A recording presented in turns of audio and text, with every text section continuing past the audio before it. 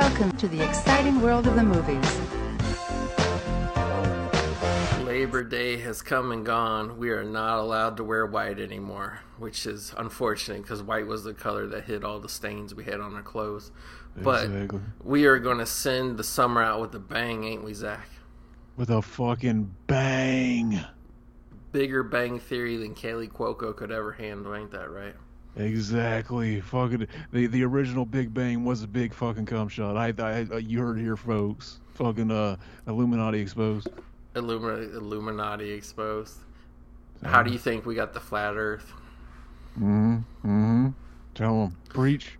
We are talking about the Savage Steve Holland magnum opus. Some people claim to be his best film. We'll get into that, I guess, a little later on. But we are talking about the one, the only One Crazy Summer. I guess we probably should have covered this back in May, maybe, Zach, because at the beginning of the movie they're graduating from high school. But I guess it's supposed to take place over the course of a summer, so we're still good by doing the summer wrap up with this film. Exactly, baby. Fucking, this movie is so brand new to me. Fucking, I literally opened up the Blu-ray. I fucking bought it just because I've liked fucking Better Off Dead for so long. It was just fucking, I didn't even realize they made another movie right after. It could be like a fucking sequel. And I was just like, I bought it, fucking opened it up. And we's doing it, baby. Fucking these motherfuckers. They put the only special feature on here is the commentary, but they could have just waited a little longer and got ours to put on there too. Exactly. Yeah, because this just came out on Blue. I remember when it came out on Blue, maybe a year ago. And by the way, we did actually have a listener suggest us through the Podbean website. So, listener, if you're still with us, I don't know if you still are. We are doing this. They commented right after we did Better Off Dead, and I said maybe one day. And dude, the Kino cock, the Kino sized cock on this fucking viewer that fucking commented. Yeah, he's the best. I would say his name was just one of them fake screen names. So I mean, he knows who he is, or she. I don't know. With them names, you can't tell. You know. Fucking either a Kino cock or a Kino clit. Kino sized clit in this house. Exactly. So we're going to get it rolling. This movie, when you hit play, baby, it don't play around. It's 1 second in, you're already in the Warner Brothers logo. So, yeah. So we got that great cartoonized, hand-drawn Warner Brothers Pictures logo, which unfortunately they don't use anymore. Discovery Channel can't afford this logo anymore. And they don't use the one that it becomes even more hand-drawn and even more beautiful. We'll exactly. See. So I want to say 1, 2, 3, go. When you hear me say go, please press play on your remotes or your PS3 controllers. Everybody, 1, 2, 3, go. Fucking hell yeah! Look at that Warner Bros. Pictures instrumental music. Fucking I know. I got the fucking look at that. It got even more beautiful. It got more big budget. This is looking more high budget than. I love the captions. David Lee Roth singing "Easy Street." We got to mention one of my favorite things about Better Off Dead, which is the director's previous film, was the sequence with where a hamburger came to life and played guitar. He played Van Halen's song "Everybody Wants Some," and this time we don't get Van Halen, but we do get David Lee Roth, which is just as good in my opinion. Fucking amazing. There's continuity happening between the films. He's already fucking establishing a universe so ahead of his fucking time. Way ahead, way more fucking I like the cut of this guy's jib. He had a vision. He's not like these fucking hacks at Marvel who fucking just make movies about guys in tights. He had the idea for a universe, and he was making these fucking Chad ass films that just blow your fucking mind and your wad at the same time. Exactly. And I guess we should say it opens up we don't even really know what's going on at this point in the movie. It's just some dank ass animation. It's like Spike and Mike's Animation Festival Volume 14 over here. You know what I realized when I was watching this? Fucking, I think this inspired one fucking Thomas Green to start his movie out the same way, but in a way much more cut back and fuck you type of way. Almost like he was really just trying to make a movie where he was mocking the audience, hey, they gave me a bunch of money to make a movie. Isn't that hilarious? Such a great movie. We need to do that at some point. We do. Everybody in the world. The only reason I haven't covered that movie is it seems like everybody in the world wants to come on and do it. And it's just who do you get to do it? Or do you do 3 episodes of it with 5 people on each show? I don't know. Freddy got fingered. We need the sequel. Freddy got fist fucked. You gotta up the ante. That was the working title for this. Like, I even freeze framed that poster on the wall he had of, like, that music guy, like, whoever it was, Prince Jesse or whatever. Like, I was like, who is that? I was like, is that a fake poster? Like, I couldn't, like, it didn't look real. Yeah, he has the cat, and they showed the cat doing a dookie. Fucking, I love cat dookie. It's the best smelling type of dookie. Oh, God. It really is the fucking greatest. It is. I'm being ironic. It's the worst. I know. I remember anytime you buy a house, you go inside and you smell something that smells terrible. It's like, oh, I bet they had a bunch of cats. That's fucking great. Amazing. I know. Just one cat can stink out a whole house, let alone if you have 2 or 3. Exactly. And they apparently when they lift their buttholes to you, they want you to smell it. They think we want like that smell or something. They think we want part of it. I've heard that's a true thing. Whenever a cat does that, they lift their butt towards you. It's because they're offering themselves. I haven't spent, because it was so awful, I haven't spent like $200 on like one of those robot cat scoopers, and like all it does is scoop it into like a cardboard area where it gathers up and stinks even worse. They don't work. Yes. Don't spend your money on those things. Look, so many parallels between other great Kino classics. We already saw the parallel between Freddy Got Fingered. Yeah. And it was nice of them to include that because it was like years before that movie came out. Clearly, fucking Savage Steve knew what he was doing. And now we got fucking, it's almost like fucking son-in-law. Like fucking, hear us roar. Fucking, she's getting ready to go move out of the fucking, the farm and shit, hang out with our boy Polly. Yeah, like they do the high school graduation, which their classmate jumped up to celebrate and he died. Like that was weird. But like you really, this is weird too because they talk about like John Cusack is the main character. His name or nickname in the movie is Hoops. That's all you ever know him by.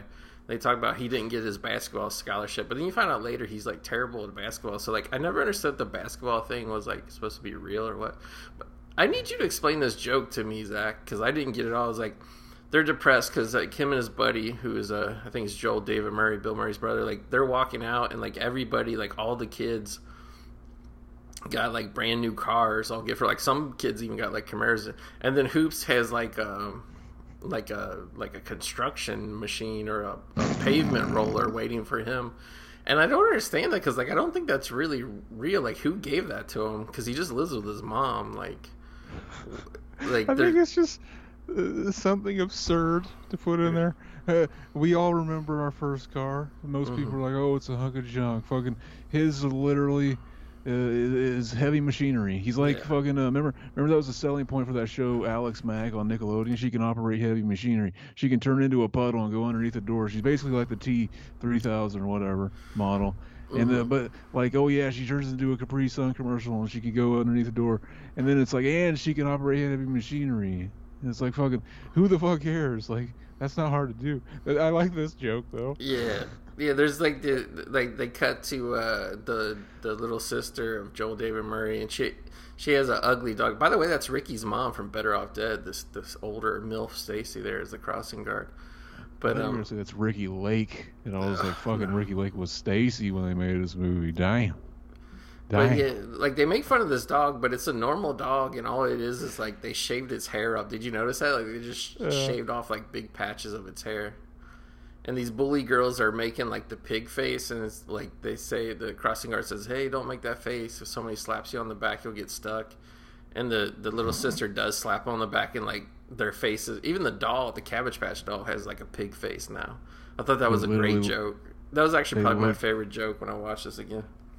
They looked just like fucking the crazy creatures from that episode of the Twilight Zone, where you think they're gonna take the bandage off the girl. You think she's gonna be ugly, but fucking she's beautiful, and it zooms out, and we realize that they were all like a fucking amazing Kino ass fucking show.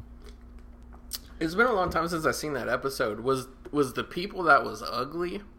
Was that the way they were naturally born, or did they have plastic surgery to get that ugly? I can't remember.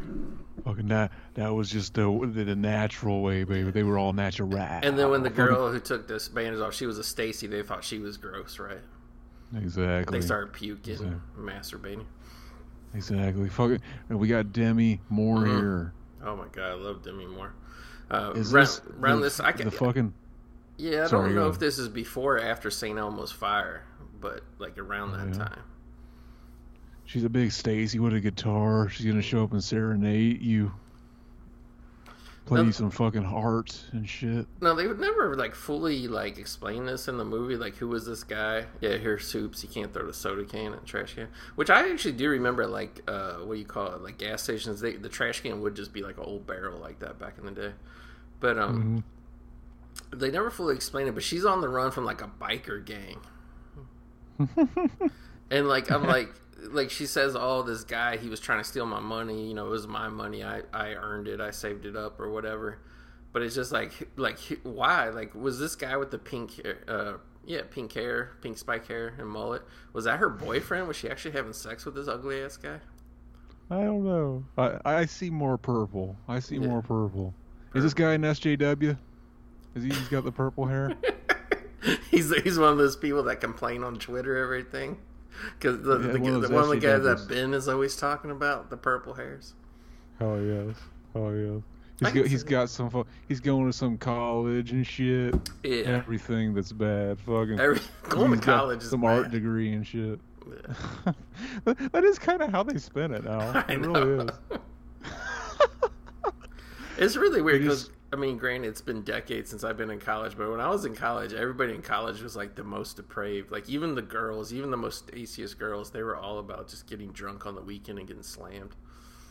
Oh yes. They just fucking the biker gang had a bunch of money and they ran out. The fucking Demi Moore is now in their car and they're fucking getting away from this biker gang. That's how they meet the Demi Moore character. Yeah, and they pulled out the gas station pump. That was a very Stacy, Chad ass stunt they did there.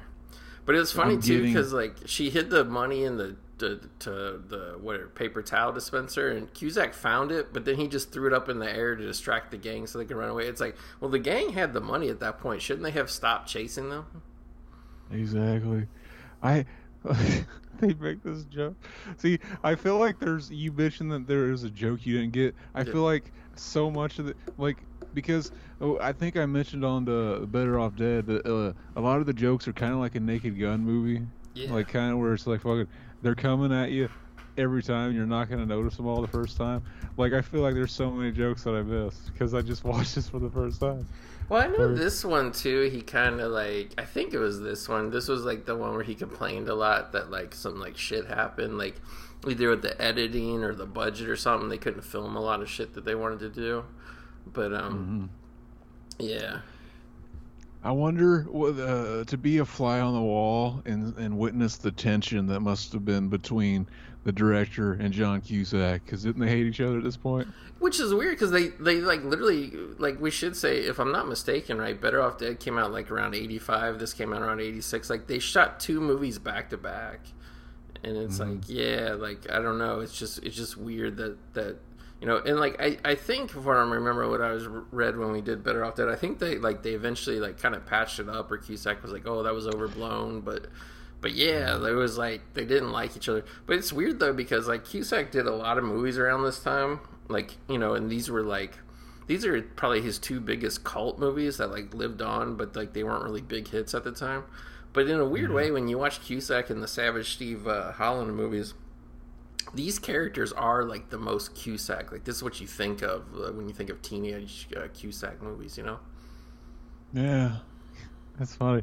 Fucking yeah, apparently, like John Cusack, what he saw the premiere of Better Off Dead, and he was like, "Fucking, that was a piece of shit. You made a fuck out of me. I look like a fuck up." He was convinced he was gonna be like the fucking next heartthrob. That was kind of gonna be the way he's portrayed in the movie, and then like he was just blown away, which is weird because like you read the script, didn't you? Or Right, did you? right. Maybe like, you didn't. Maybe like you how could you not? Which, by the way, like, have you ever seen the movie he did like the year after this, called Hot Pursuit? I didn't.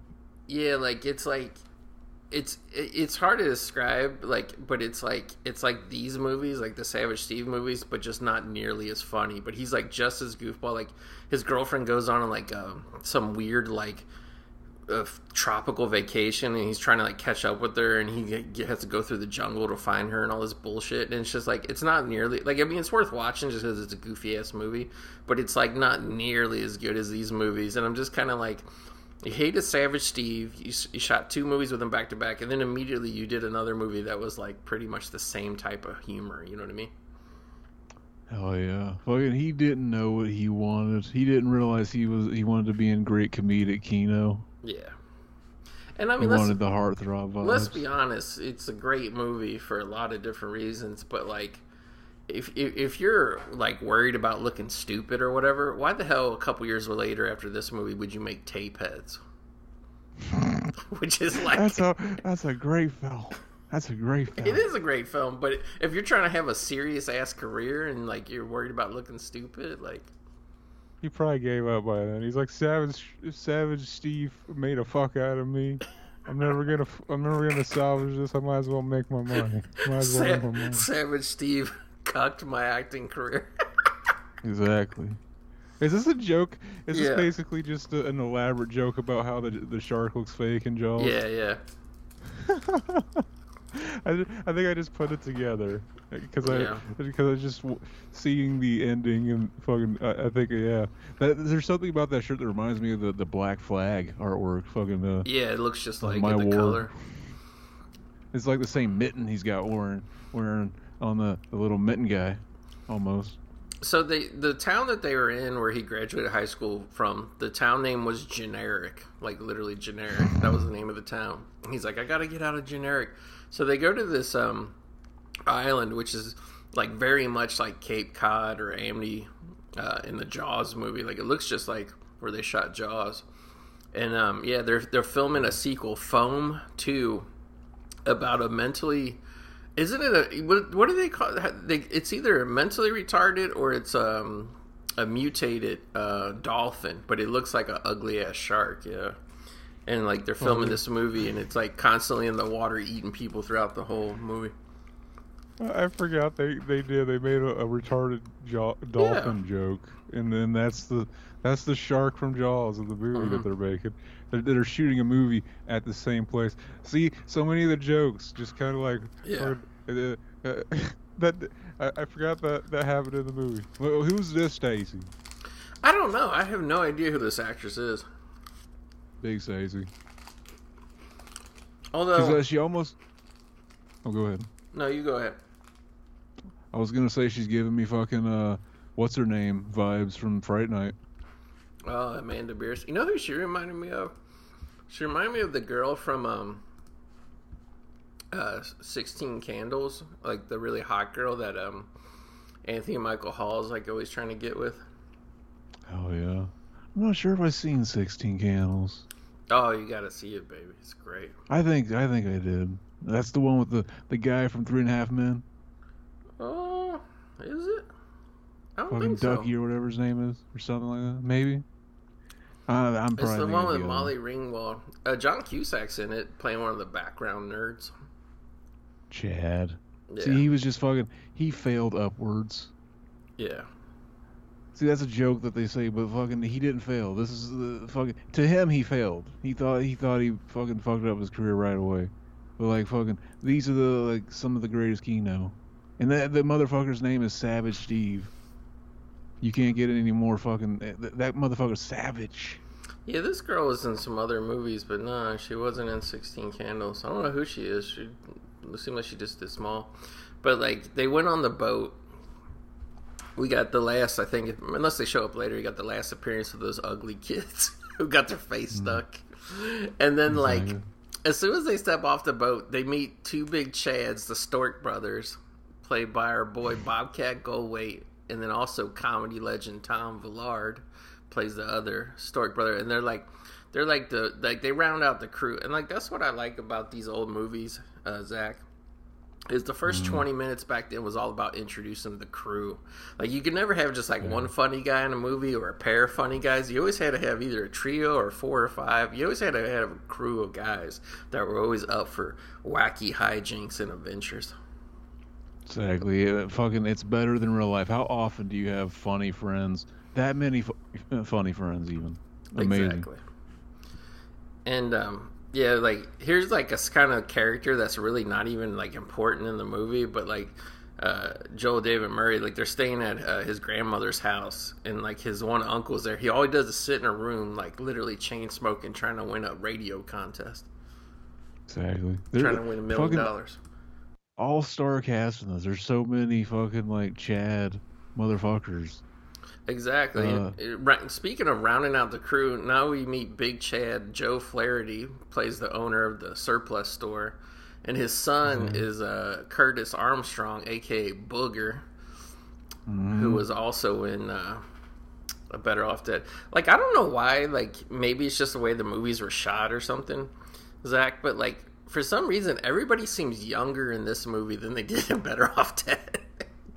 Fucking incredible. Like I know they shot him pretty much back to back, but like the guy who plays Booger, Curtis Armstrong, like he's got like a beard in Better Off Dead, and in this one he's like clean shaven and he looks like he's like 12 years old.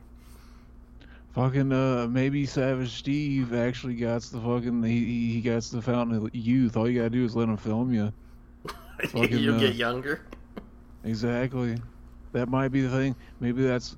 Well, what if he never realized he had that talent, like, because people didn't stick around with him long enough to fucking put it all together? Doing movies, yeah. He was giving me Adrian Brody vibes, fucking John Cusack there. Yeah. I love He Adrian just had, Brody. like, fucking... He just had, like, a weird fucking Adrian Brody vibe, and it just fucking... I wanted to fuck him right away. Adrian Brody or John Cusack? Both of them. Have you ever seen Summer of Sam? This will really charge your erotic juices. Summer of Sam, really Stacy, I think it's Jennifer Esposito. She's hanging out with Adrian Brody, and he's like a punk rocker, you know, in the 70s, like when punk rock was new. And like they started dating and stuff, and then like she finds out his secret is he's a like a male dancer at a gay strip club. Chad. And like he gets naked in front of men, but he's not gay. He's just gay for pay. That's the Kino shit. That's fucking that's what you do. Yeah. I laugh at that. Yeah. I actually did. Talk about random. It's so fucking dumb. Yeah. Our boy Booger here, he's like picking up old, well, not even old. They're actually blowing up the beach, and he's picking up the shells to sell at his dad's store. And they find, what is this, a doll with its head ripped off? They find the reveal though is what the reveal, the way it pans down and the doll is in the foreground, so you don't realize that it's in the foreground. So you think that they just found a dead body, and they're like, "Oh yeah. Shit!" It feels like something out of Zodiac. It's like some David Fincher shit. And that really did get me. I thought they just happened upon a dead body, but it's a fucking doll. Pretty Savage Steve. He knows what he's doing. He knows what he's doing. Yeah. I got a piece of trivia here, even though this person hasn't appeared in the movie, but this tells you how well cast this movie is. This is Jeremy Piven's first theatrical feature with his friend and former roommate John Cusack. Amazing. I think they ended up making like 8 movies together, and they co-founded a theater company. Now we got to talk about our boy Mark Metcalf. I want to say he got famous playing the bully in Animal House, but then he was like the dad in like the Twisted Sister videos that was always screaming at the son for liking rock music. What do you want to do with your life? Now, did you notice, or you can see it real good in this shot, like how bad they fucked his hair up to make him look older? They chopped his hair, like put gray streaks, but in the front, like they shaved part of his hair off, and then they chopped it short to make it kind of make it look like he was like an older guy with like a balding hair. But it's like so you can see the stubble growing in. I didn't notice his hair at all. I was just too busy noticing his fucking mustache. Yeah, the first shot of the movie, so I noticed that big chunk of hair that was like, you know, it's so weird. Glad he got, yeah. You know he had to have gotten pussy with that mustache. Oh yeah. Why do you think he grew it? That might not even be a mustache. He might have just like fucking sucked a butthole that had poop all around the rim. It might have happened. I can't tell. And anyway, he's like the bully father, who's like the father of the bully, who this blonde haired guy who drives a Ferrari. And like I kind of feel like this movie had like the bully characters in it, like just like to kind of like Freddy Got Fingered, just like how Tom Green did shit, just to like parody other movies. You know what I mean? Hell yes.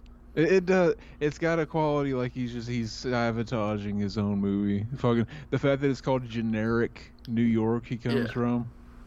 It's like, is that a joke about how like, oh, it's just the placeholder he had there for the first draft, but it just stayed that way, or is he like getting all keen? Is he getting like all five of that? And he's like, that's what they're gonna think, but the real reason is fucking irony, bro. Irony. Was he ahead of Tom Green with the fucking irony? I think ironic he was. Humor. I think Tom Green was heavily. But we got to talk about this like model of the city that the bully dad wants to build, because apparently it's really the grandfather of the family, who's played by the awesome William Hickey, a great character actor. Like the grandfather has all the money, and like they just like take his money, and like, you know, they're not really successful themselves. Like they always need the grandpa's money to do anything, and like they want to build this like giant, like looks like the White House, this lobster restaurant called Lobster Log Restaurant. And then, like in order to like show this, like the whole backyard is taken up by like this giant like model of the town, which the only reason that this is in the movie is to pay off my favorite joke when I was a kid that's in it. Oh yes, we'll get to that. We will get to that. So, like our boy Hoops here, he reconnects with Stacy Demi Moore because it turns out she was going to help her. I think it was her uncle or grandfather, and he owned a house which was like kind of like an old people's house. Which like this was like the one thing when I was watching it, I was like, did they not film these scenes or did they get cut out? Because it's like it's really like never really shown this house that she's trying to save. It's like the main plot of the movie, and they never bothered to really show it that much. Exactly. What if we found out at the end that she was lying from the beginning? Like she because she was coming to help her uncle. Because, like, he has this big old house where a bunch of poor old people live. And, like, I guess they couldn't pay the mortgage. So, like, she has, like, I forget what it is. It's, like, a week or two to come up with, like, $3,000. Which is, like, a lot of money, actually, in, like, 1986 terms when you don't have a job or any income or anything.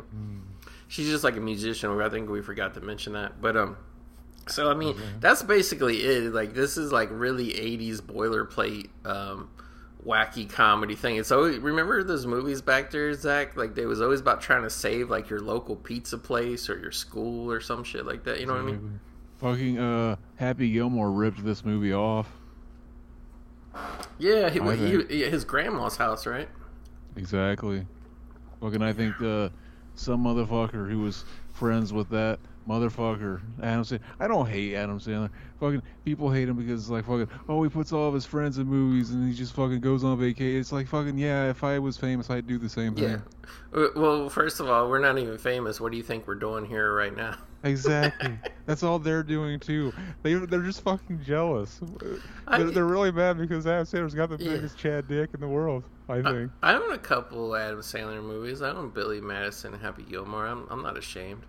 Exactly. Fucking, and he can even put out a Kino classic fucking recently, fucking with the Uncut Gems. I still think they should have went with the original plot, Uncut Cox, it was going to be called. Yeah. And it was going to be all about him fucking being a fucking, I forgot what the plot was actually, but I had it all planned out. I think it was a guy who his uncle ran a clinic where people would like not babies, well maybe babies too, but like grown-ups who like if your family forgot to circumcise you when you're a baby, they could come there. It was like a low cost thing for the neighborhood. And he's basically like the diamond jewel cutter of God. He looks at that fucking foreskin and he's like, fucking look at the beauty on that. Look at the beauty, fucking getting all intricate.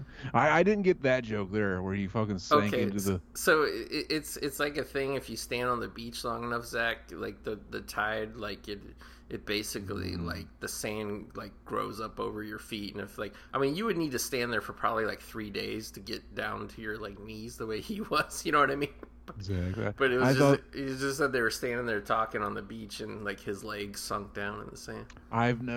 I've only been to the beach once and I didn't notice that. But like fucking, I thought like, were they trying to make a joke about him being like fucking short or something? Because he's standing next to Demi Moore and it looked like, I was overthinking it way too much. But the movie's still Kino. It's very Kino. And another piece of trivia, the character name Hoops McCann was taken from a character in the 1980 Steely Dan song Glamour Profession. Exactly.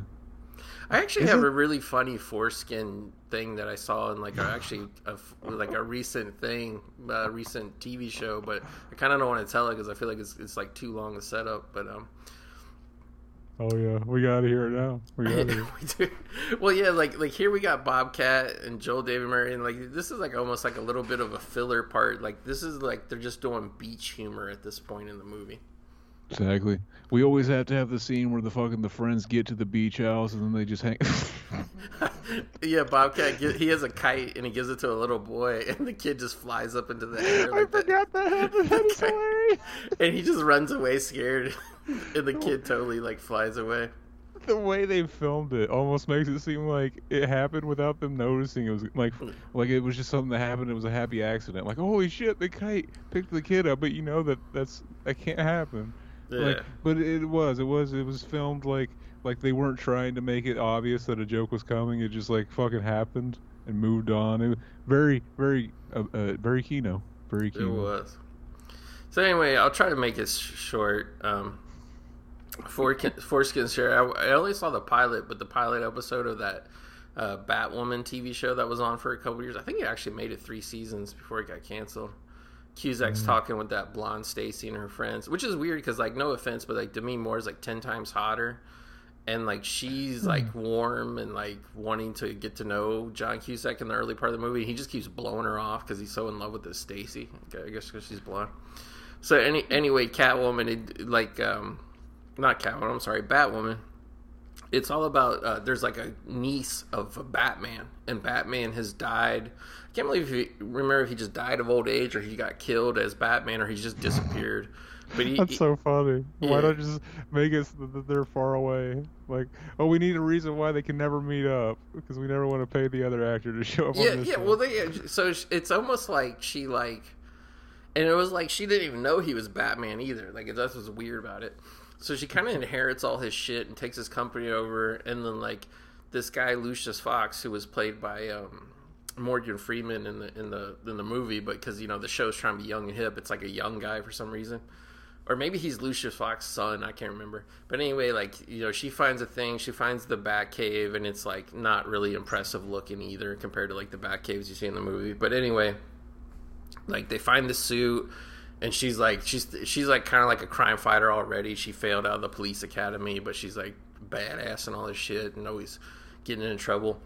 And it's like she's going through the thing. She sees the suit and she's like, oh yeah, like like I'm going to take this over. But there's like also these like little cases, displays, and trinkets and shit of like different things.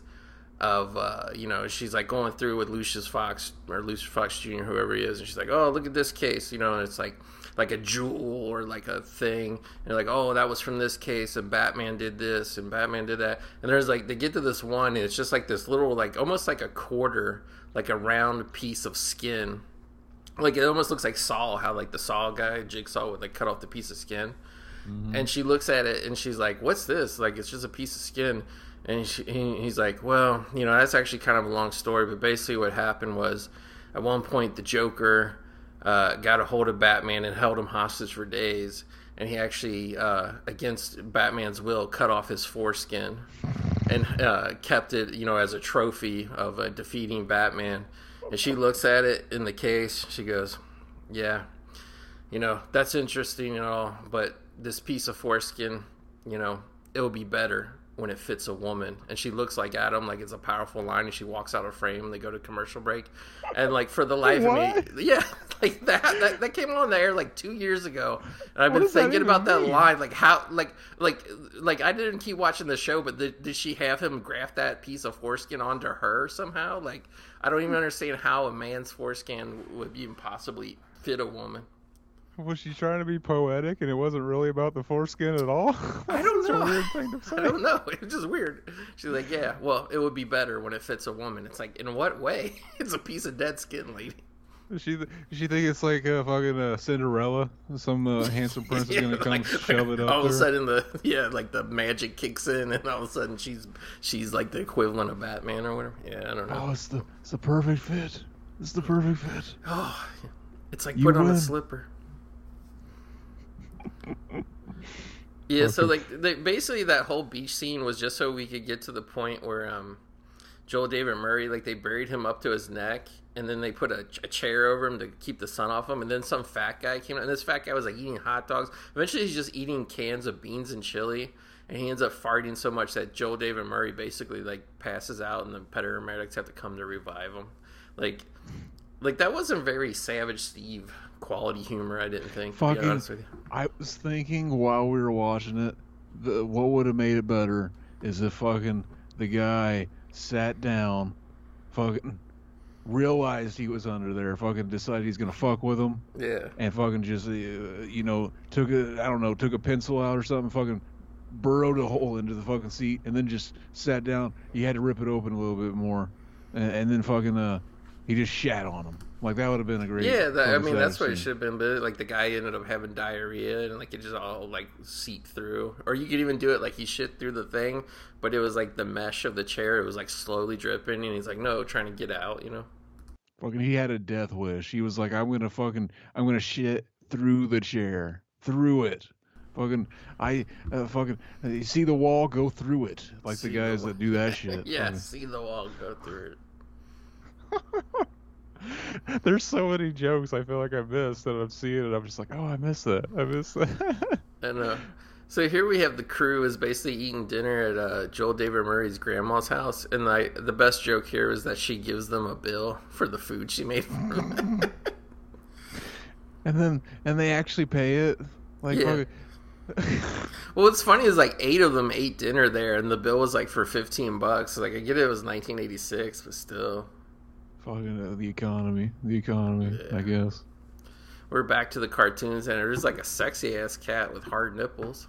Yeah, he keeps having these little fucking daydreams, where like he's seeing this character he drew with it. See, if Tom Green would have stuck to the motif, we would have saw more X-ray cat. Well, we kind of did through the first like act where he's trying to sell his cartoon, but then we never see X-ray cat again. I think we needed more X-ray cat personally. Oh, we did. Because then we just got the family that had hooves. You can't fucking expect Tom Green to be fucking completely like galaxy brained. We all have, flaw. Like he can be 1,080 IQ, not like 1,082. Fucking, you just gotta understand this shit. But yeah, now he's got a date. I laughed at this scene. I know. This is some more hijinks. Like the blonde Stacy he wants to be with, who like we really don't know why at first, but we kind of figure out that she's just going out. The blonde is just going out with Cusack to make her whatever boyfriend jealous. And on the way, like they're driving by, and there's like a big puddle in the road, and Demi Moore's standing there hitchhiking, and they just splash the shit out of her for no reason. Exactly, and she added insult to injury, fucking all of that, because like he looked out, and fucking she knows it was him. Now she just thinks like he fucking did that on purpose. Like, hey, you want to ride? And then just splashed a bunch of fucking water on her, and then he didn't say, oh fuck, sorry, like. He turned around and he's like, that was a friend of mine. And she's just like, oh, I don't pick up hitchhikers. Fucking, I would have had to, what would you have done in that situation? I wouldn't have been able to drive away. It's like, oh, you're going to have to let me out. Like, well, he was so embarrassed, like he kind of tried to cover his face when they splashed her. He's like, oh shit. Like, I mean, yeah, like, I guess he just was going along with it. Like, I don't know what I would have done. But, oh yeah, they're at the drive-in now. They're seeing Chainsaw Date and Hemorrhoids from Hell. Those are the 2 movies playing. Did Savage Street, I keep wanting to say Savage Streets. Did our boy Savage Steve? Did he make this fake movie they're watching, or is it a fake movie? Yeah, I'm pretty sure it's a fake movie. He'd have to. Yeah, I like how he's hiding in the bushes here in the car because he doesn't want to get beat up by her boyfriend. She's got a houseplant in her car. And he's got a safari hat and sunglasses he brought. Fucking, it works. It works. Fucking somehow I believe that they won't see him because of that. Yeah. Like I don't know why. Like I feel like the drive-in should have been like a bigger part of the movie. Like Fucking drive-ins always fun in the movies. I know. Like it's actually cooler in the movies than it is in real life. They even included the whole fucking "Let's go to the drive-in, let's go to the drive-in," whatever that little song was. Yeah. Now you don't have to go to the drive-in to watch it. You can watch it in the movie One Crazy Summer. Exactly. You can Fucking just play it chat. on. You can A/B it if you got one of them players. Exactly.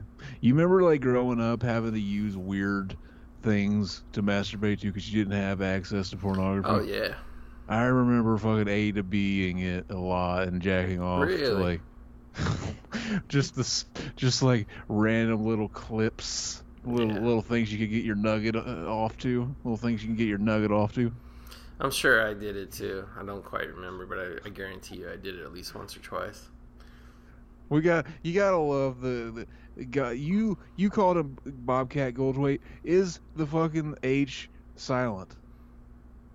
I don't know. I never thought about it. Some people I hear call him Goldthwait, and I'm Mhm. like, that doesn't sound right. That doesn't sound right. I always remember him being called Goldthwait. The girl in the movie is a Stacy though. In the fake movie they're watching the drive-in, it looks like Catherine Keener, but I don't know if it is. But yeah, I remember looking at like the whatever, like just little Sears inserts of like the Sunday paper that would come in the section that had like the women like in the bras and panties. Mm-hmm. That was a go-to when you were desperate.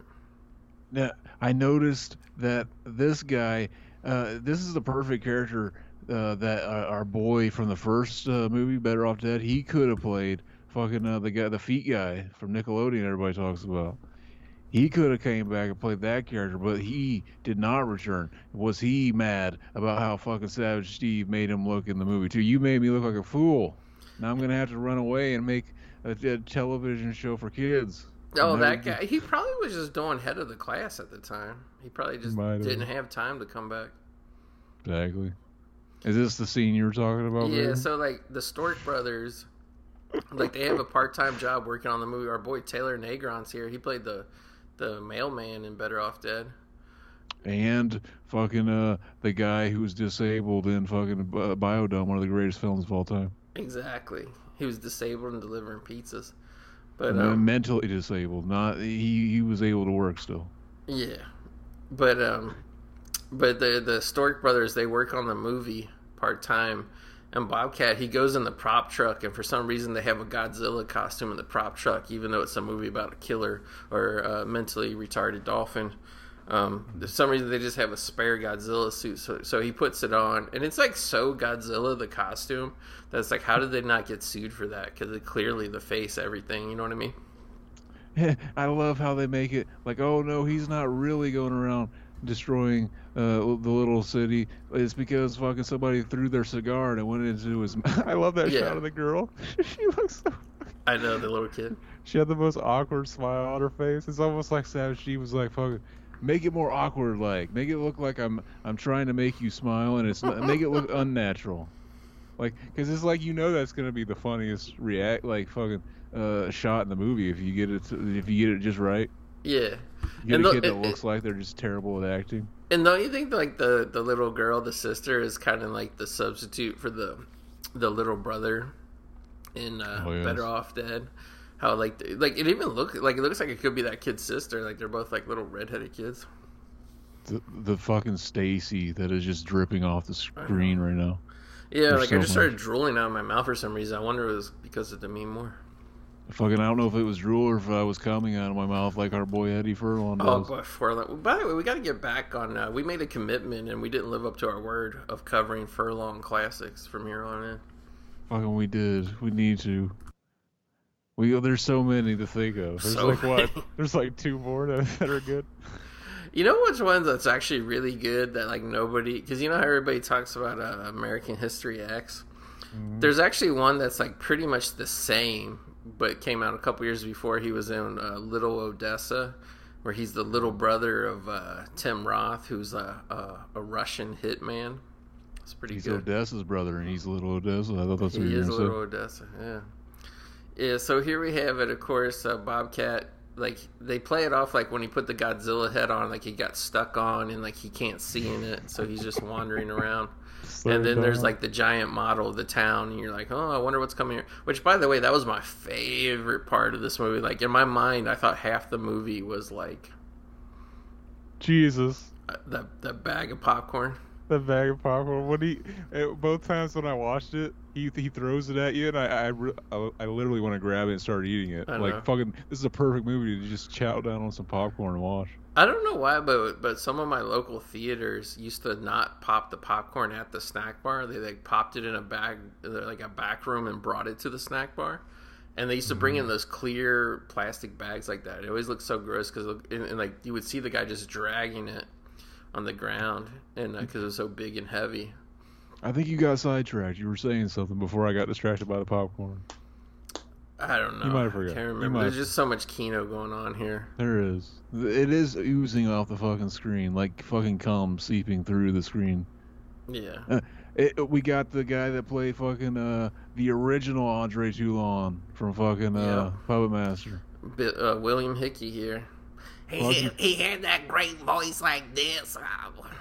He's literally amazing. Yeah. I like it. He threw a cigar in the fucking dinosaur's mouth, and it looks like he's got fire breath coming out. Yeah. But I don't even think he saw him there. I think he just was trying to throw it in the bushes. Well, we like to think that, but I think he orchestrated all this. What's funny is the mouth of like the thing is like not even really open. Like there's teeth, so there's no way the cigar could even get down there. But yeah, here's Bobcat. He stomps the town. He's got the fire breath. He's got the Godzilla costume, and there's an Asian dude who was really happy. He's like, "Oh fuck, you guys put all this together for me. This is fucking awesome." That guy was a big Chad too, because he played the sidekick in what is it called? Big Trouble in Little China. I didn't realize this the last time when I watched this the other night, that the girl ate that giant bag of popcorn because they show her just finishing it off right there. How is she that hungry? Fucking, you got a hearty, fucking, well, what did he say? Fucking, you didn't notice it, but he fucking, he even pointed out the joke. But like, I don't think I noticed it either until you just pointed it out. But like, I probably would have done the same thing. But yeah, popcorn looks so good. By the way, the special effect of the superimposed drive-in screen was actually really good. I kept looking at the edges the whole time, and like it never really like wavered the way superimposed shit. You ever notice that like in old movies, like they superimpose the whatever the people are watching on the TV? I did. I noticed that too, and it's like, yeah, it is good. Did they just actually film it on a projector and film it? I was like, I don't think so. No, it was too like clear. If you would have filmed it, there's no way because when you go to the drive-in, even now, even with the digital projectors, like they're never like that bright looking or that clear looking, Mm-hmm. I wonder if the shutter effect would show up if you filmed it with another film camera, because the films are shot. On 35 or what's the 24 frames, and then it's filming, so it should be technically synced. Yeah, at the same frame rate. I don't know if they've ever tried it. It's always something that seems like they do in post production. Probably because they don't know what they want to show on the film. Well, that too, and it's just it. But I know with the TV thing, it's because the TVs would be at 30 frames. And then like the camera would be at 24 frames, so if you filmed it, that's when you would see the flicker. Exactly. And also too, just if you really wanted the people to be able to actually look at it, it's just not going to look very good. I remember as a kid, I like going through family photos. I took a bunch of terrible photos where I was trying to take a picture of whatever was on TV, and then it was always like the flash would like blur out like half of the glass of especially because like the TVs like when I was a kid. They had the glass screen, the old tube TVs, but they were curved as well. Isn't that funny, the shit you had to learn the hard way as a kid? Like, you couldn't even take a picture and then realize, like, oh, yeah, that doesn't work, like, with your phone. You had to fucking, like, get it developed and shit. You had to wait. To find out that it looked like shit. Well, you know what, too, is, like, somebody at the place was developing that, looking at it, going, look at this fucking picture, this dumbass kid. Doesn't even know you can't take a picture of TV. Exactly. I remember it blew my mind when I realized that like those disposable cameras, the thing you see when you look through it isn't like even where the picture's coming out. So it's like it's gonna be like offset from what you're seeing. It's like what is the point of that? Yeah. What is the point of that? This is before your time, Zach. But before they had those little disposable cameras, and my mom had one. They had what were called disc cameras, Kodak disc cameras, and it was like revolutionary because it could fit in your pocket or maybe like a woman's purse. But it was like a little square camera, and when you bought the film, it came on like what looked like a miniature Reelmaster disc. Like it looked like that. It was like a disc, and like the front of the camera would pop open flat, and you would put the disc down in there, and then clamp it back together, and you would take the pictures, and then you would drop the disc off at the place, and that would make your pictures. Like that shit seems so like I remember like around whenever they came out in the mid '80s. That shit seems so like, you know what I mean? Like space state of the art. Yeah. I don't even know those disposable cameras. Like when you got them, like they were made out of cardboard and some plastic. I don't even know how them fuckers worked. Because like I have some pictures from one. Like I remember me and my buddies, like whenever we wanted to take some dumb pictures, we go buy one and get it developed and all that. Like I can't believe that cheap shit actually worked. Mm-hmm.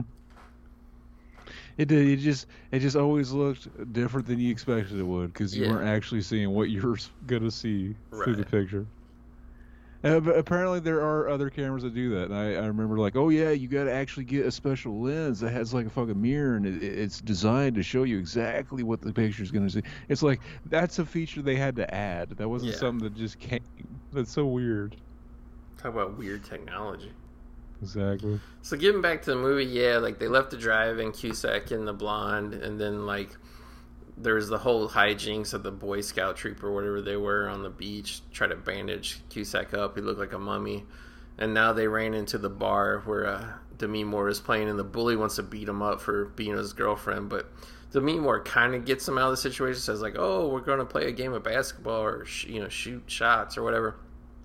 Imagine how fucking pissed off that guy has to be, too, because he was fucking around with my girlfriend, and he's got a fucking Stacy-ass chick that plays guitar and is in a band and shit too. He's fucking around on my girl, and he's already got Fuck him. He had. Is that who I think it is? Who? He kind of looks like fucking our boy, fucking Pennywise the clown, the original guy. Oh, Tim Curry. No. In that one shot. Until it pulled out. The way his hair was ruffled and shit. His fucking mouth, everything. Could you imagine if he was in it? That would have been amazing. Of course, he was. I can't imagine because I literally just thought that was him. You just saw it, for like 3 seconds. Well, he wouldn't have even been Pennywise at this point in time. He would have been Dr. Frankfurter. Fucking Chad. I don't know. Fucking Chad.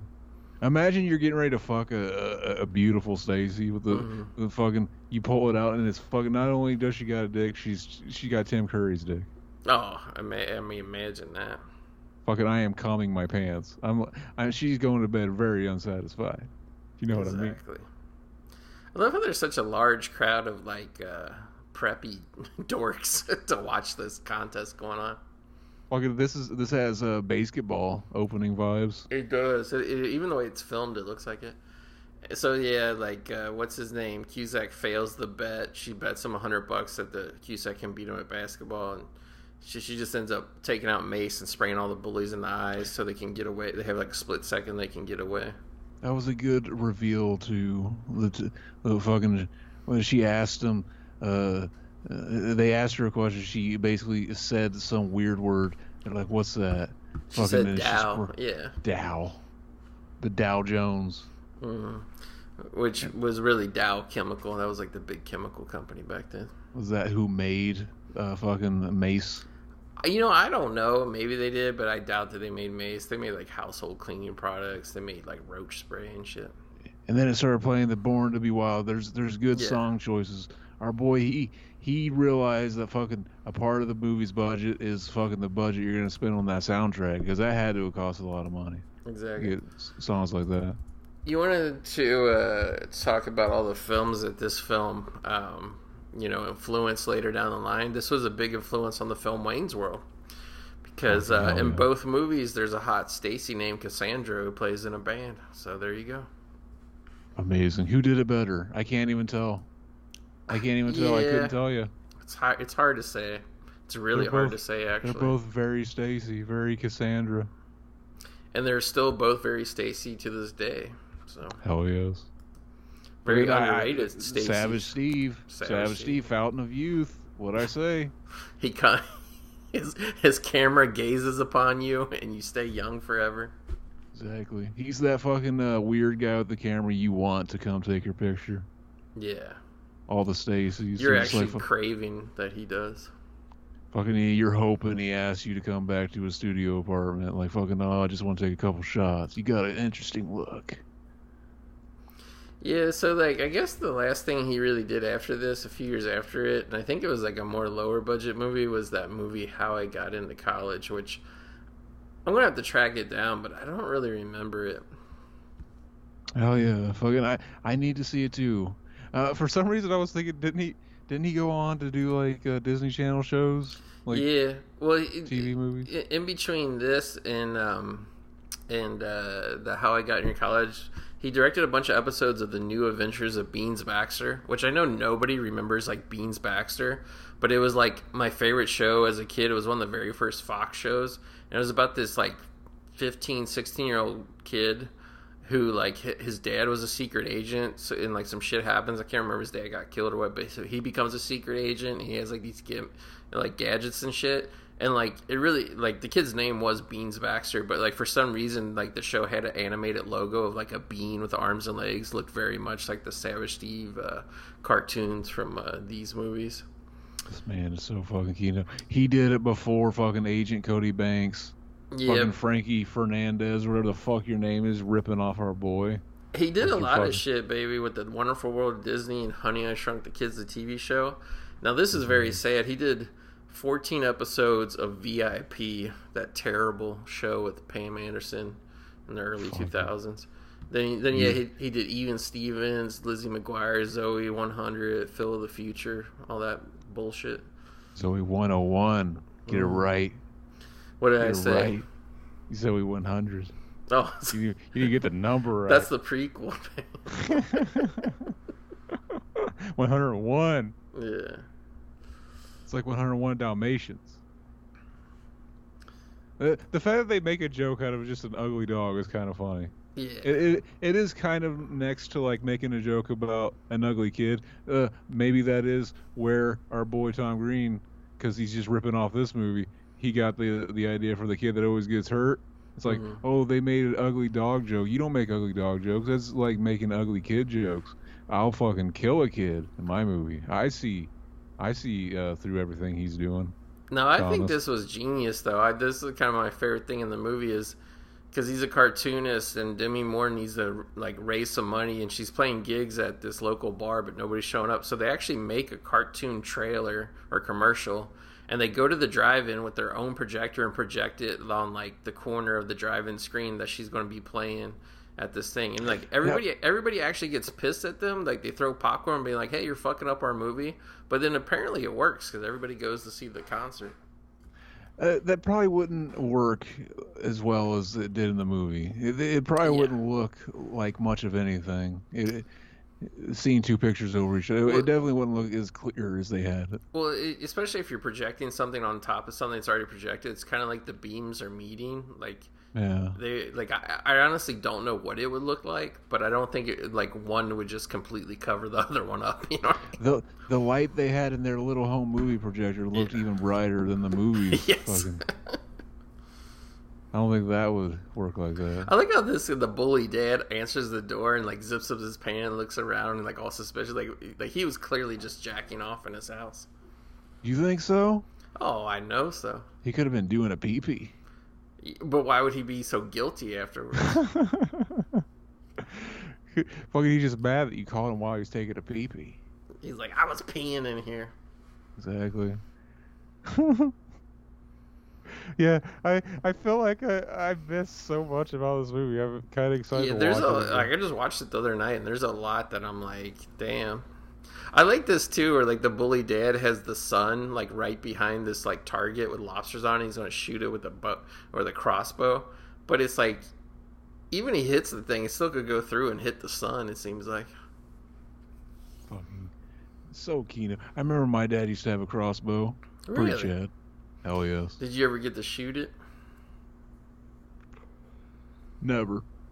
I remember when I was a kid, like a crossbow was like the coolest ninja weapon. For Christmas, I got like this little toy crossbow that shot these like little hard darts. Like it wasn't just like a cheap plastic thing. Like it was like a hard, like kind of almost like aluminum thing, and like it shot that shit hard. Like clearly a toy that would never be made today.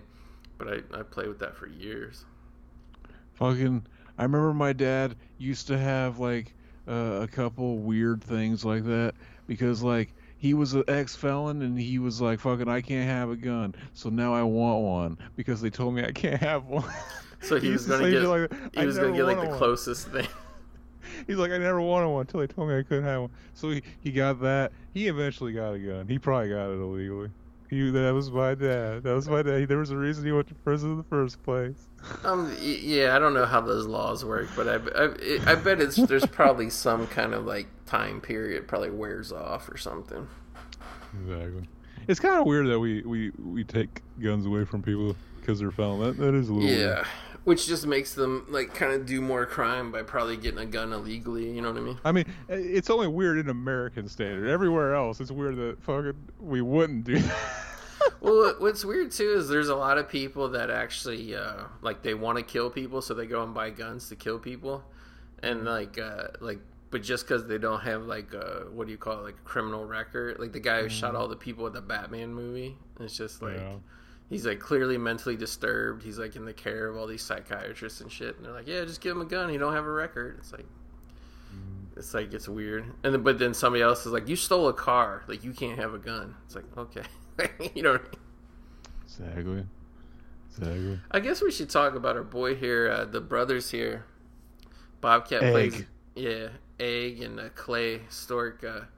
Bobcat, who's in full Bobcat Police Academy mode, and Bobcat in general, he's like, but his boy Tom Villard was on a cool sitcom I liked it as a kid called We Got It Made, which is about these two horny guys who just hire this like super hot like Playboy playmate to be their what do you call it, their maid, even though like she has no experience. And like literally like, and it got criticized too because it was like, oh, like the only reason for this show is to show this woman in like, you know, skimpy t-shirts and shorts and shit. It sounds amazing. It sounds better than the idea I had, because when you said it's called We Got It Made, and it's about these two guys, it's like the first thing that popped in my head is like they realized the cheat code. It's like, we don't gotta get pussy at all. We could just close our eyes and pretend like I can just close my eyes and pretend like your butt is like we could do it that way, and like fucking that is a great idea for a movie, and then like you ruined it by telling me what it actually was. Well, you could do that thing where you do like a modern day movie adaptation of like an old TV show, and like it has nothing to do with the old TV show. You could do that. We could. Cusack falling down the stairs for no reason. But yeah, but like the show was so awesome. Like it came on 1983. Like on NBC, and then people were like, "Oh, this is just terrible. Take this off the air." You know, just this woman's always like skimpily clad or whatever. So they they canceled it after a year. Check this out. So like by the time like he had done this movie, Tom Villard, like and he was always popping up comedy roles. He was in Grease too, a bunch of other movies.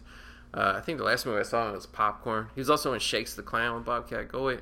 But so the show was off the air for 4 years, and somebody was like, "Let's bring it back." It got canceled after one season, so they brought it back as a syndicated show. You know how like Baywatch got canceled and came back syndicated? It was on for years. They brought it back as a syndicated show. They couldn't get the one guy back. They got Tom Villard back, and they got the hot girl back, Terry Copley. Terry Copley was the girl that our boy Evil kidnapped at the drive-in, coincidentally enough. That was a young Terry Copley. That's how stagey she was. So they brought the show back after like 4 years on syndication. They're like, oh yeah, this ain't working. It like, because the same criticism, all the critics, oh, this show just made to show this woman all sexy, whatever. So they canceled it. I'm like, okay, like, you know, the show wasn't a hit the first time, right? And you know the only reason it existed was to show a sexy woman with like some goofball guys or whatever. And then you bring it back for that reason, and they're like, oh, they're criticizing us again for it. We got to shut it down. What they let the criticism of that shitty criticism, that fucking the movie This Is Spinal Tap told you how to fucking win. Yeah. What's wrong with being sexy? That's all you had to say. There's nothing wrong with being sexy. There's nothing wrong with it. There's nothing shameful about it. Exactly. If you want to watch this hot Stacey, then watch it. You don't have to. There's other channels. Yeah. So to get back at the bully, they steal his dad's lobster truck full of lobsters. They dump the lobsters in his swimming pool, which I'm sure the chlorine would probably kill them like instantly. But anyway, like they go in and it's just all for this joke where the guy and then the girl gets pulled in too. Like they play the Jaws theme and like he's getting bit by lobsters and you see him trying to climb out and he's covered in plastic lobsters and shit. This was some of the silliest shit in the movie to me personally.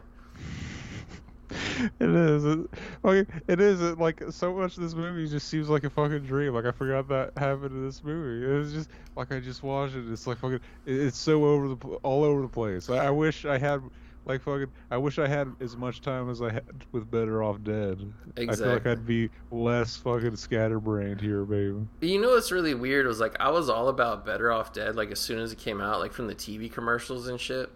And, like, I can't remember if I got my mom to take me to the theater to see it or not, but, like, I think she did. She took me, like, some afternoon. It was playing up the street from us. So, like, I was, like, always all about Better Off Dead. I didn't even really know about this movie for some reason. Like, I don't really remember it coming out. I just remember on HBO catching it and, like, watching it all the time.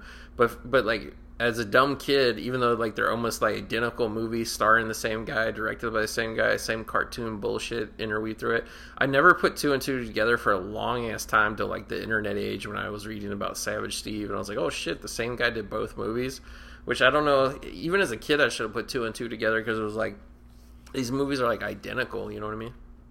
You know, the only thing that's stopping this movie from being a 10? Right out of the gate is fucking we needed another scene with it, like he could have just made him a reoccurring character. The fucking hamburger could just show up and play another song. The fucking like hamburger. It just cuts to a quick shot of him playing in her band or something.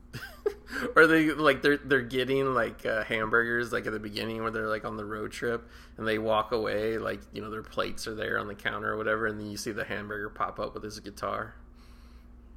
I like my idea better. Yeah. I like my idea better. He's just in the band. And he's then, just like, the hamburger's in the band. And it's even funnier because if people didn't see the original, they're just like, why is the hamburger playing? It's like, it fits with the movie, though, I guess.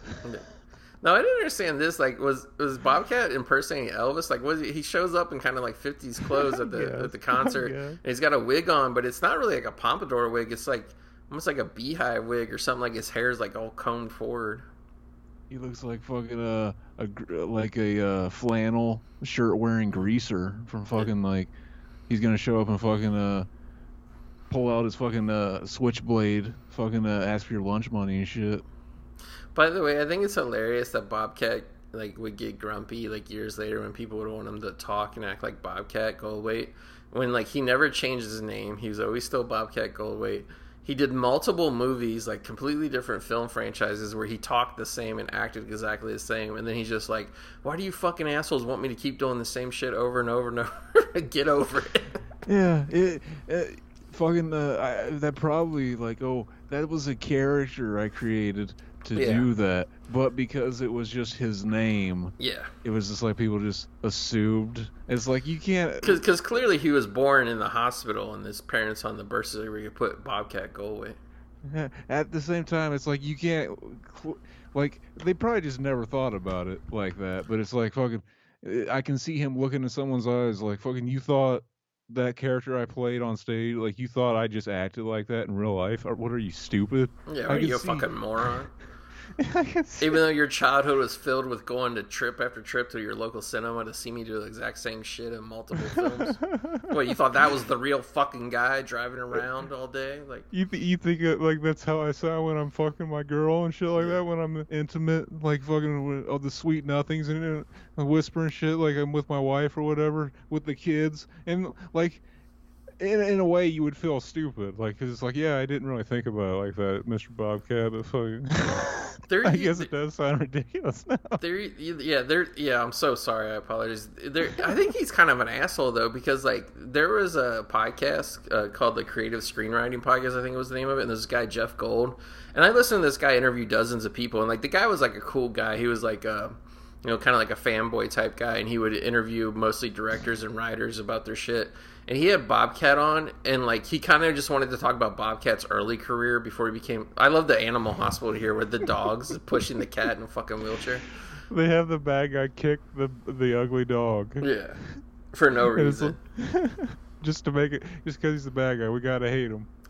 But this guy Jeff Goldthwait, and he's like was bringing up his early career, and he's like, you started in this movie Hot to Trot, and Bobcat got pissed and didn't want to talk about it, and he's like, oh, okay, he's like, whatever, like, and it was like an hour-long interview, and like Bobcat was pissed the whole time. He's just like they tried to move on. They were talking about other stuff, and then Bobcat's like, "Why don't you just fucking ask me about Hot to Trot again?" Like I guess he hated that movie or whatever. And that's the thing is like you don't know when people make 30 movies in their career like which ones they hate and which they know and they don't. He's just like, "Yeah, you fucking asshole, just ask me about Hot to Trot." And like the guy was like apologizing. Like first he was laughing, thinking it's Bobcat, he's doing a bit, but like no, he's fucking pissed the whole time. And I'm just like, what can you ask about this guy? You know what I mean?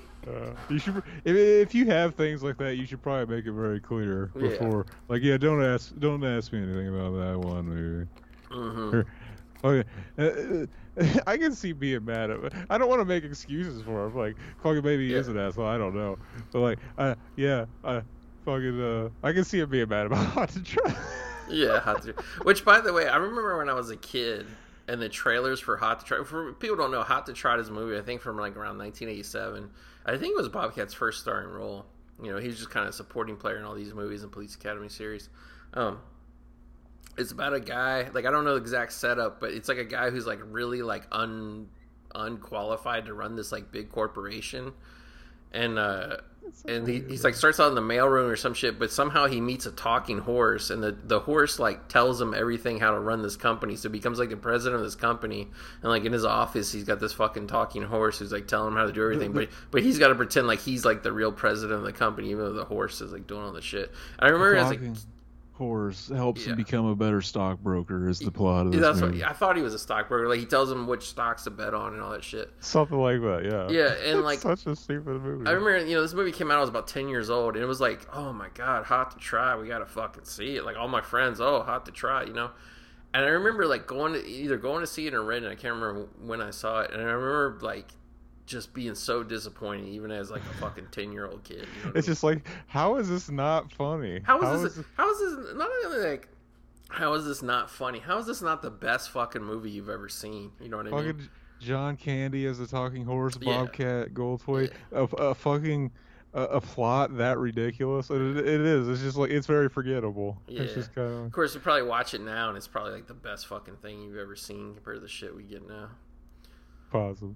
I did get it on Voodoo recently. I was like excited. I was like, "Fuck, this ain't out on Blu-ray, man." Hot to Trot. You thought you was getting a gem. You probably got it on sale for only $18.99 or some shit. Something like that, yeah. I went all out for this one because it's like it's not even got a Blu-ray, and I want to see it. I got to see this. Hot to Trot. Like the guy from the Police Academy movies. I thought like this. Oh fuck, it's gonna be so good. Fucking, I hope it shows the horse's cock at least once. Oh yeah. Just like fucking in another great film coming up again, Freddy Got Fingered. Yeah, they should just remake Hot to Trot, but this time with Tom Green. It would be they should this time. Yeah. That would be amazing, actually. It would be.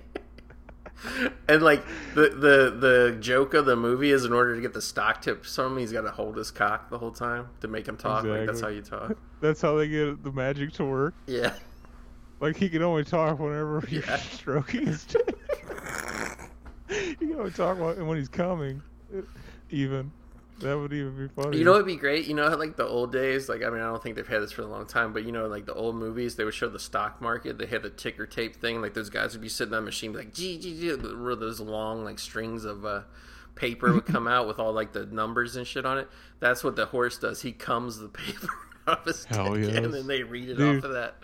When we are president, we are going to mandate day one that fucking every studio, every branch of the Marvel universe gives Tom Green at least $8 million, at least, because I want to see him get creative. Yeah, and he's got to make at least one film for him. Yeah, when you and me are president, we're going to mandate way better movies be made than Trump and Biden have. Hell yes. Hell yeah. They've mandated zero. They have that ultimate power. They haven't used it at all. Mm-mm. That's an executive power that's been wasted. They don't know what really matters. These idiots. The president that mandated a movie was Obama. Remember that movie South Side with You? You ever see that? I didn't know any president ever mandated a movie. I think it even came out while he was still in office too. There's a movie, and I'm not shitting you. It was like kind of like, it wasn't like a big movie. Like, it didn't make tons of money. It was like an independent movie, but it got lots of press because everybody's interested in it. It's called South. I gotta be honest. I would mandate people make movies a lot. I would probably be doing it every week. You'd be maybe making every movies. day. Yeah. You'd be making sequels to some of my favorite villains. I want Bill and Ted 4. Fucking all this Kino shit. But I'm sorry, I talked over you. I was just explaining because like it seemed like normal at the time when it came out, whatever 6-7 years ago. But now that I look at it, it's fucking weird. There's this movie called Southside with You, and it's a movie. Like, I'm not shitting you. The whole movie is about like it portrays like the first date between Barack and Michelle Obama. Oh, it's like a fucking a biopic or something, yeah. Yeah, it's like a biopic, but obviously it's made up because, I mean, who really knows the details of their first date? You know what I mean? You get to fucking... That's why you got to be all 8-head. You realize that people are going to mythologize you anyway. Just get the leg up. Just fucking... If you get to direct the movie about your life, fucking do what Dave Chappelle did in that skit. Just fucking literally. It doesn't even matter. Which one? Which skit from Chappelle you don't Show? See, that joke would have landed if you remember. Fucking he did a skit where it's like fucking I made the biopic of me, and it's like it's got him coming out. He's a baby, and the baby's got a huge dick. Like jokes like that. It's just fucking. It's just ridiculous. I guess we should say at this point in time, like, they did the concert, they got the money to save Cassandra's house. But then the bank's like, oh, you have the money, but like, sorry, we already sold the house to that bully guy, so that's why he kicked the dog. And now the bully's son brings his car into the, like, they build this boat. They're like, oh, like, the next scheme we'll do to save Cassandra's house is we'll win the regatta race or whatever, the boat race. So, like, they, like, drug a sank boat up that was, like, shitty and falling apart. They remade it, but then they're like, oh, we don't have an engine. And the bully brings in his Ferrari, and he punches Tom Villard. Which I forgot to say, Tom Villard is passed away in 1994 at the age of 40. I think he was one of the first celebrities to kind of pass away of AIDS, if I'm remembering correctly. So the bully comes and punches Tom Villard in the face. So, like, they get mad and they take a chainsaw to his car, and, like, it cuts to the boat race. And, like, they don't say, but didn't you figure out exactly what they had done to get the engine, Zach? They fucking filled it with their game. Yeah, the engine. Which, by the way, this is another, like, weird thing. Like you ever notice when you're a young kid, Zach, and movies you love it for weird reasons? I love this movie for the Godzilla suit, and then because they had a Yodi plush doll on the front of their boat. I thought that was so fucking cool. Because, like, Yodi was, like, the shit in the 80s. Like, Garfield was old hat, so the animator guy came up with Yodi, the dumb dog, and they put, like, this Yodi plush on the front of their boat. Oh, yes. Oh, yes. And there was a scene where Demi Moore and John Cusack had sex in just some random person's boat. And did you notice the star that flew across on the skyline? When they were floating. And also, too, like, when Tom Villard pulled that Ferrari into the garage, and, like in the scene, like, he forgot to put the e-brake on, so he started to get out of the car, and it started to roll back, and he reached down and put it, yanked the emergency brake on, and that was the take they used in the movie. Fuck you, Chad. We gotta talk about this fucked up shit. So they have the Yodi plush, and it has a big, like, felt tongue hanging out of its mouth, because that's how Yodi was. He was just a dumb dog. So the bully, like, he reaches over, like, their boat cruises up to the bully's boat. He reaches over with scissors. He cuts the Yodi tongue off, and then he gives it to Jeremy Piven. What does Jeremy Piven do with this, like, 6-7 inch felt dog tongue? Fucking, he starts sucking it, right? He sucks it, and then he eats it and swallows it. I thought that was so fucking weird when I watched this other night. I was like, I didn't remember that part. I was like, you know what's so funny? You know what's so fucking funny? This motherfucker, this guy, fucking Savage Steve, is 8,000 IQ because he knew someday you were going to be asking that, and I was going to be like, man, I don't remember the scene. I'm just going to guess. And if I'm wrong, I'm going to play it off like I was joking, and I guessed right. No, he really sucked on it for a second, and then he ate it. He ate a piece of a plush animal. Literally. Jeremy Piven. This movie is fucking, it knows. Fucking, everybody knows. Our boy fucking, exactly, Savage Steve. He's the Illuminati puppet. He's one of them. So this boat regatta is kind of weird. It's like 3 stretches. The first stretch, you actually have to paddle your boat. Like, you need a crew of like 8 or 9 guys to paddle the boat. The second stretch, which is like pretty quick off, you have to raise your sails, you go by wind, and then the last stretch, you have to actually kick in your electric engine. Oh yeah, I gotta say that really did blow my mind. I feel like my babysitters used to feel when they'd be watching the fucking David Copperfield specials. They'd be doing the thing, well, put your finger on this card, and then he turns around at the end. It's like, was I your card? And they're like, oh my god, holy shit! I literally did just think Savage Steve fucking predicted my life. He just unfurled it all for you right there. He did. Which Savage Steve must have been a Rocky and Bullwinkle Moose fucking fan, because like early on, first Curtis Armstrong's wearing a Rocky shirt, then he's wearing a Bull Moose shirt, and then part of the guy's wacky boat is like they just use old blankets and bed sheets to make their mask, and one was like a giant Bullwinkle blanket. Did you see that? I did. Fucking our boy. Did he just say? Did he just say what I thought he said? The dialogue in this movie. This is the dialogue in this movie. Yeah, the bully dad. He said he called him highly regarded, if you know what I mean. Yeah. He called him highly, or no, was he talking about the dolphin there? He might have been talking. He was talking about the dolphin. Yeah. He was. Yeah. Yeah, I guess it's okay then. He wasn't saying it about a person. Well, he wasn't being dehumanizing. No, he was talking about a animatronic dolphin. So this is where Savage Steve is a great filmmaker. Is like, you know how they always say great filmmaking is when you show a gun in the first act of the movie, which means in the third act that gun has to go off. We saw the bully dad's crossbow, so now he used it on their boat. He used his crossbow to the arrow cut their sails apart. And like this was a great. This is pretty much John Cusack's character arc. His name is Hoops, and he's terrible at basketball. But in order to fix the sail here, they find like a little metal ball, and he puts the string of the mast on there, and he has to shoot it up into the hoop, and he gets it slow motion on the first try. Like, did you find that to be an uplifting character arc right there? Fucking very uplifting. His entire arc made sense with this. We needed this. This reminded me of the same thing I mentioned with Better Off Dead, where it seemed like fucking he took this weird movie he had to a studio and they said, you got to put shit like this in it. Where like, oh yeah, just add like, oh they're doing a ski trip, and then it's like a thing for him to overcome. Yeah. And then Savage Steve just like fucking whatever, he just do it. Because in order to make your movie, you got to do the formula. Yeah. Like if you do the formula, you can put all your weird shit in there that we don't like.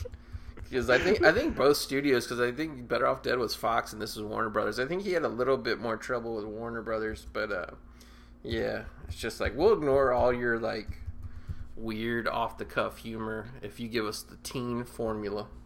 Give us some way to sell this. Like, we need something to put on the poster. Yeah. Like, something to get the kids interested, I guess. Yeah. They don't want to see, like, just some weird fucking oddball fucking what the fuck is happening. Tom Green before his time type shit here. So, yeah, 11 months ago, baby, our loyal listener, big shout out to @AndyMC96.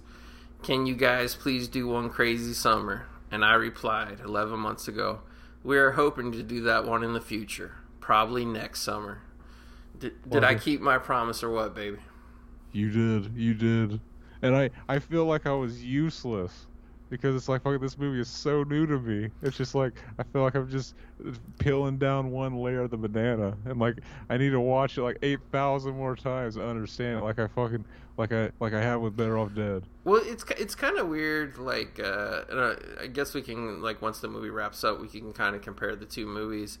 But like, I think the main difference is, even though the humor is the same and the main characters are very similar and all the cartooning and shit that's going on, I feel like Better Off Dead is like way easier to follow as a story. Whereas like this story, there's like a lot of time spent on wacky humor, but the plot points like fly by. Like I even had to rewind a couple scenes to recatch the dialogue to really understand like what was going on. Like, it's a basic concept, but like all the shit with like Demi Moore's house, like that was the main shit I rewind. I was like, what? Like, who? Like, okay, what are they trying to do? Like, maybe it flies by. Maybe that's more of the thing with the studio. They're like, hey, you got to put something resembling a plot. He's like, okay, I'll make it go by real fast. No one will even notice it. Yeah. And this is great. The bully dad, like, he was going to shoot them again with the arrow to fuck their boat up, But instead, the boat got bumped. He fell in, and it's like a Jaws homage. He gets ate, and it's the highly regarded dolphin eating him. But then the fin pops open of the thing because, just like Bruce the shark was, it was just a submarine type thing, a mechanical thing. Who's inside the dolphin? It's the little sister came and saved them. Wouldn't you have shat your pants if it was Ace Ventura, Pet Detective, inside the dolphin? Hey, it's just one quick shot there. They could refilm real quick and insert into the movie. Yeah. By the way, how did Savage Steve not direct an early Jim Carrey vehicle? That would have been perfect.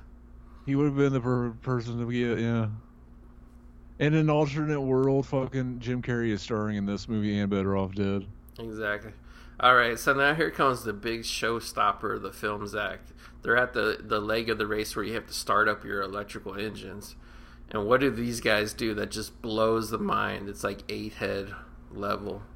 I'm gonna try the same thing I did earlier when I guessed. Fucking, they're gonna come inside of the engine and use their cum energy to win the race.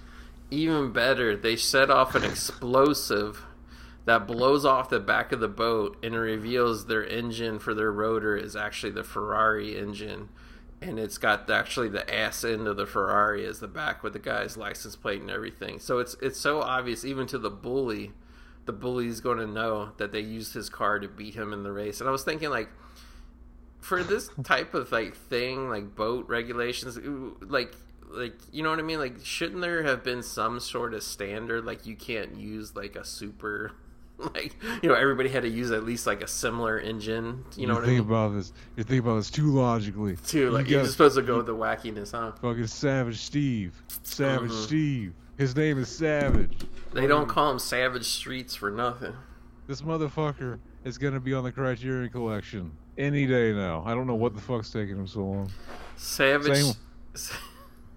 Same with Tom Green. For the fucking Freddy Got Fingered. Exactly. Savage Steve. He's better off dead in the streets. He's one crazy summer in the sheets. Chad. Fucking big Kino cock on that. He is the Kino cock, motherfucker. Mm-hmm. Wouldn't that be funny if fucking wouldn't that be fucking hilarious if the Criterion Collection did put out fucking Freddy Got Fingered? Oh, that would be the best ever. That'd probably be the when people go, oh, that's like a tasteless joke. Criterion's known for the finest Kino. A lot of people don't know that on Laserdisc, anything went with Criterion. They put out Halloween. They put out A Nightmare on Elm Street. They did all kinds of, popular movies. Did you see the license plate on the back of the boat, baby? I didn't. I'm so stupid. I didn't understand what it was. I thought it was Kool-Ater. It's see you later. Like, I just realized you're supposed to. Yeah, so Joel David Murray actually ends up with the because the bully is like a loser now in the eyes of the town because he lost the race. So Joel David Murray ends up with the hot blonde at the end. He makes out with her. I thought this was funny that they have to towel off the little girl. So yeah, the ugly dog comes and there's 10 ugly dog puppies. I had no idea that dog was a girl because I thought it had a boy's name, and also too it's like who knew it was pregnant with a billion puppies? You know what I mean? Yeah, I thought that they got a different dog to play the ugly dog at one point. Really? Or did they just give up on shaving the dog? Did they shave him once for one scene, and then it grew back, and they were just like, let's not shave him again. That was too much work. Yeah. It could be. So yeah, Curtis Armstrong Booger, he went overboard because when the bullies were cheating, there was another boat that they hit in the mast. They swung it around and hit some guy in the head. He was going to die, and Curtis Armstrong had to jump off his boat with John Cusack and go help the guy. So, he was disowned by his father because he wasn't tough enough to join the military. But now his dad, Joe Flaherty, likes him again because he saved somebody's life and he's a hero. That's kind of a fickle ass father, huh? Love you, hate you one day, love you the next. Exactly.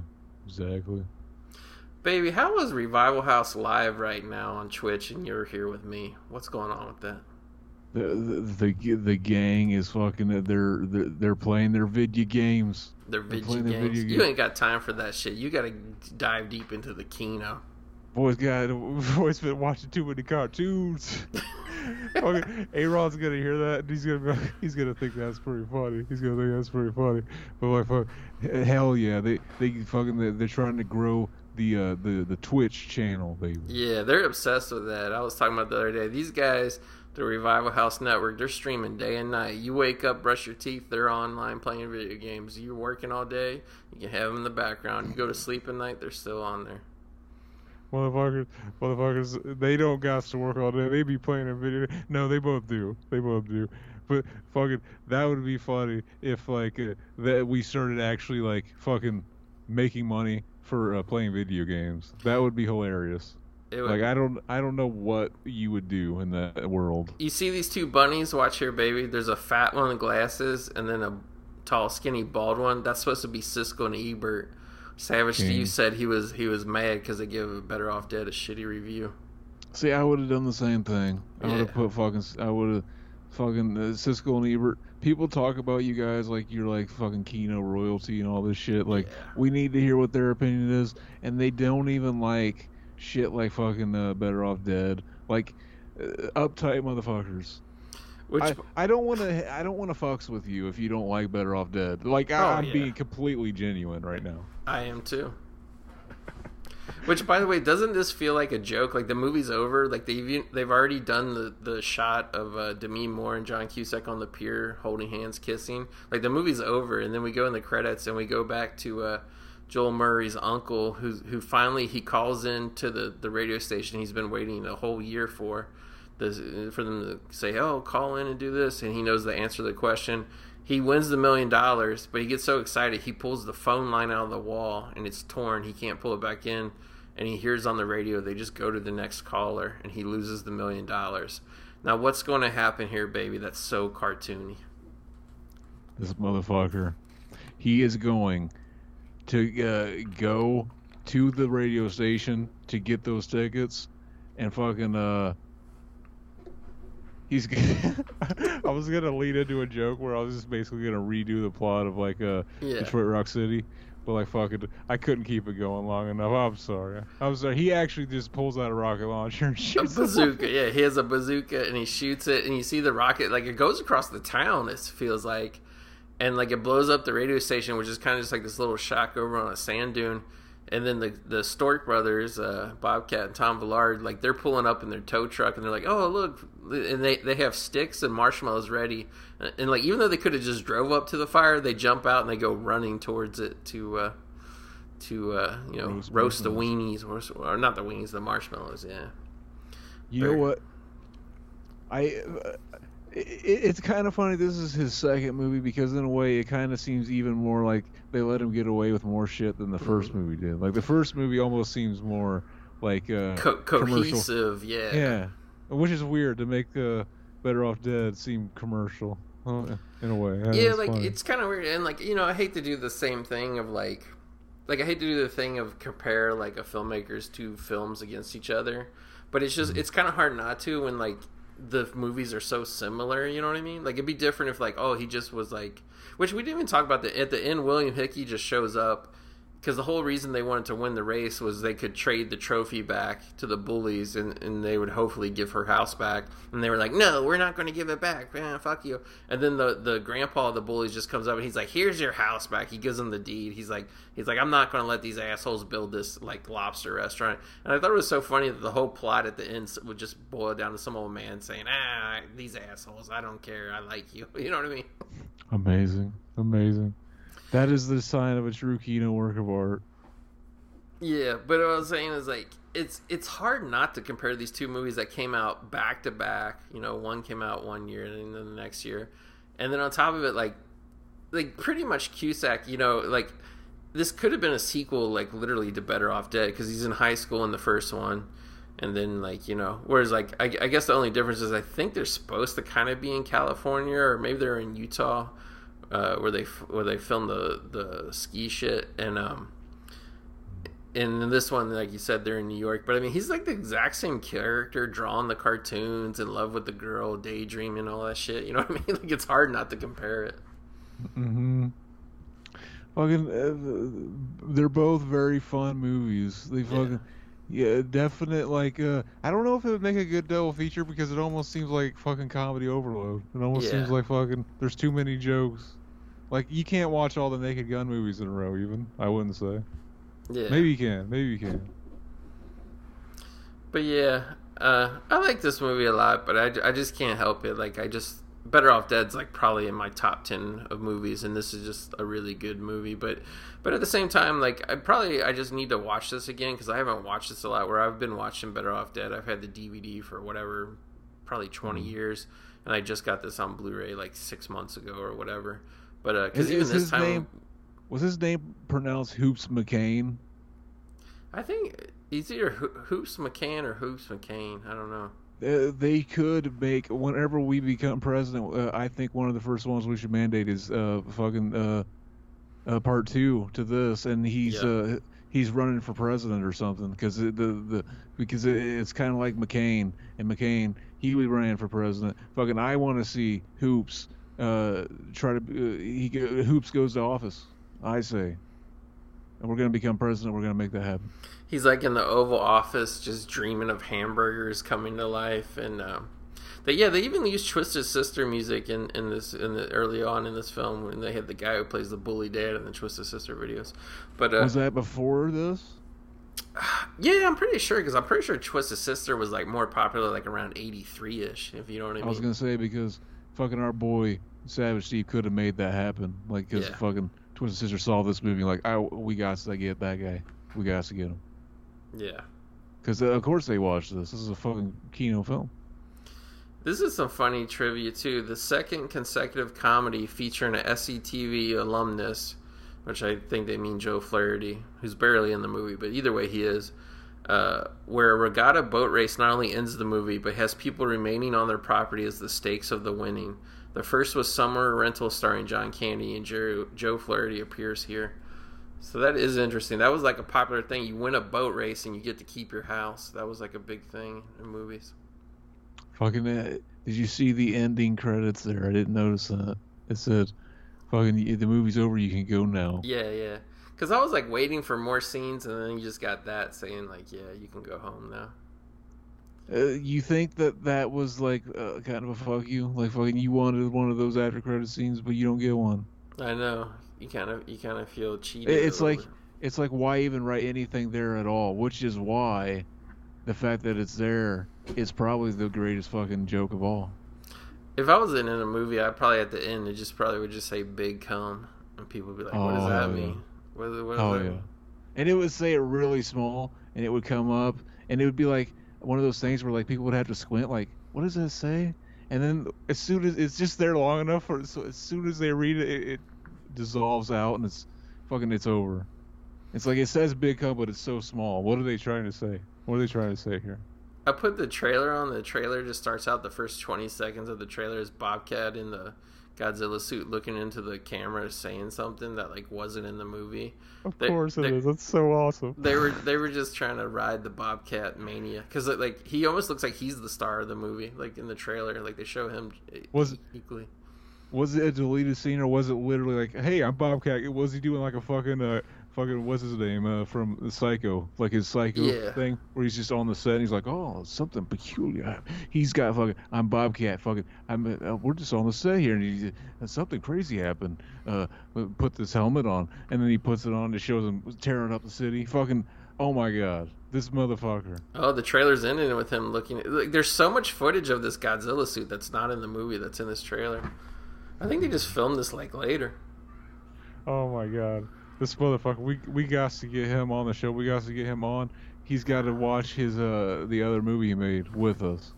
We'll be like Bobcat. Remember when they made you do the trailer for One Crazy Summer where you talked in the camera like you were the star of the movie? Or he go like, "Oh, great, let's talk about One Crazy Summer all fucking night long, you asshole." Oh. I actually met the director. Oh, Savage Steve. But your idea is better. We'll get him and we'll try to make him mad watching it. That would be more entertaining. No, but it's good though because like even when we were watching it for the commentary, you know, obviously no sound, just watching it with subtitles on. There was visual jokes I was catching now that I didn't even catch when I watched it the other night. So, yeah, I think 5 years from now we'll need to come back and record another episode about it. Hell yeah, fucking we do like. There's just something about like fucking Savage Steve that brings us all together as humans, and that's why we're gonna fucking mandate he makes more movies. If he's on Twitter, we need to send him a tweet asking if he can change his name to Savage Streets Holland. We should. We need to mandate he makes a remake of Savage Streets too. Oh, that would be awesome. Because our boy Steinman, he died a long time ago, unfortunately. Exactly. We're gonna also mandate that he has to use a Ouija board and try to summon the spirit, even if he believes in it, whatever is working or not. We just need him to believe that he's summoning the fucking ghost of Steinman to make this movie. And while you're at it, summon the other Steinman, Jim Steinman, to do the soundtrack or something too. Oh, Jim Steinman is awesome. Another trivia is Bobcat Goldthwait would later direct Joel Murray in God Bless America. You ever see that God Bless America movie? I did. I saw it one time a long time ago. I don't remember a lot about it, but like fucking after watching his other movie, like Best Dad, that movie, I kind of want to go back and watch it. Yeah, I only saw that once too, but like I remember it being pretty good because it was pretty satirical, where like a middle-aged man is just bored with his life and he meets a teenage girl who also hates everything, and it's basically like Natural Born Killers, but between a middle-aged man and like a teenage girl, and they just go across the country killing every asshole person they come across. They were black-pilled before it was fucking a thing. Based in black-pilled. But yeah, it's kind of funny too because I feel like us doing this commentary, Zach, was the summer event of podcasting because we kind of teased it on a recent live stream, didn't we? We did. I kind of felt bad. I just barged in and I wasn't even in the right app, and then you guys got me added in, but I crashed your stream, and not just like crashed as in like I went on it unexpectedly. I made the whole thing shut down, and all the viewers who were at home watching it, they couldn't watch the show anymore because I came in either with my shitty internet connection or just we overloaded the server, and I was showing my movie room and all that kind of bullshit. And there was just so much fucking epicness for one server to handle. And fucking we flooded it with our cum, and fucking that machine is not adapted to run on cum yet, but it will be soon. You did the best podcast tease though when I was just kind of briefly showing my movie shows. You were saying like, oh, you could see the movie we're going to do next, and like I don't even know if like you could even see the spine of this movie on the shelf if I went past it or not. But like probably everybody thought like we were talking about Asian Fever 37 because we did show that, or at least I showed that on the live stream. See, I almost thought, because there was a part where you were panning past something, and I could tell you were slowing down to get it, and it was really dark. I thought you did pan past this movie, or did you not? I was looking at the shelf at first, I didn't intentionally do it. I thought I saw this big fucking orange sun covered. I was like, oh, did he just pan past? You know what? You might have did, because after I watched it or whatever, like instead of putting it sliding it into the shelf, I put it like on the edge of the shelf. So I might have actually did that. You're right.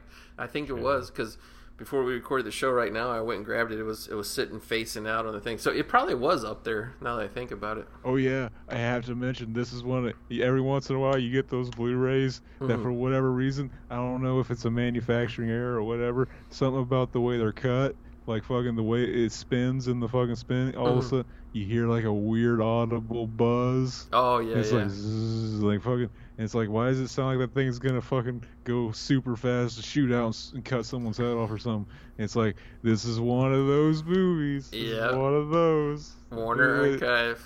Is your version like that too? I didn't notice it, but here's the thing. Just for that reason, you won't believe how many I have in, like in my bedroom, I just have one player, whatever. But in my home theater room, I got an HD DVD player, I got a Blu-ray player, then I got 2 4K players hooked up, and you never know what's like going to make it like buzz. And then like those discs that buzz like that, Zach, I take them out and I put it in another player, and you don't hear it. It's weird. Yeah, I have no idea what causes that at all. And because the ones that like buzz, I've had 4K discs do it. And I always heard that 4K discs have to spin faster compared to like regular Blu-rays. But I've had regular Blu-rays I put in the player, and then like I have an LG player who it's kind of like the worst offender. there's maybe I've encountered in the last year, I encountered maybe like 7 discs that buzz real loud, so I just take it out and I put it in another player. But yeah, it's just weird that it would make one player buzz but not the other. You know what I mean? When we're president, we're going to mandate they add a new technology that if you get one of those weird buzzing discs, you can take it out and come on it, and that'll fix it. Well, I think, too, the problem is, like, they got to do more to, like, the actual, like, because every Blu-ray player is the same. Like, when you take it out, you see the disc drive area. It's just that square disc drive.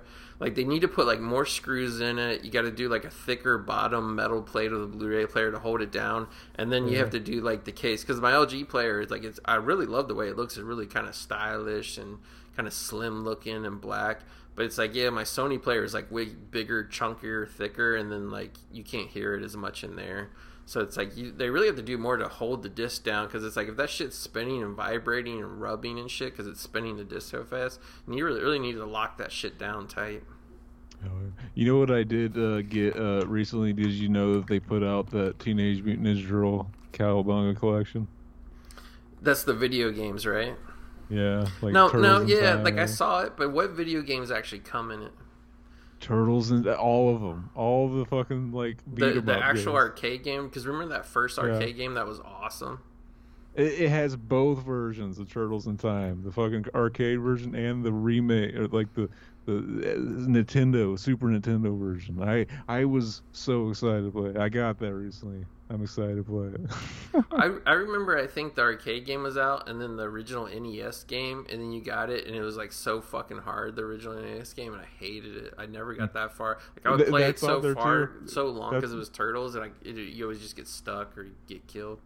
That's actually on there too. So like I'm kind of excited to play through that, because it's like now I can beat it because they added like a rewind feature, like saves. Yeah. So it's like, oh, now we'll be able to get through that fucking impossible fucking swimming level. Could you imagine if you're like a game designer back then, right? And like you design this whole game, like so say it's 8 levels, but it's that hard ass shit to where most people never got past the second level.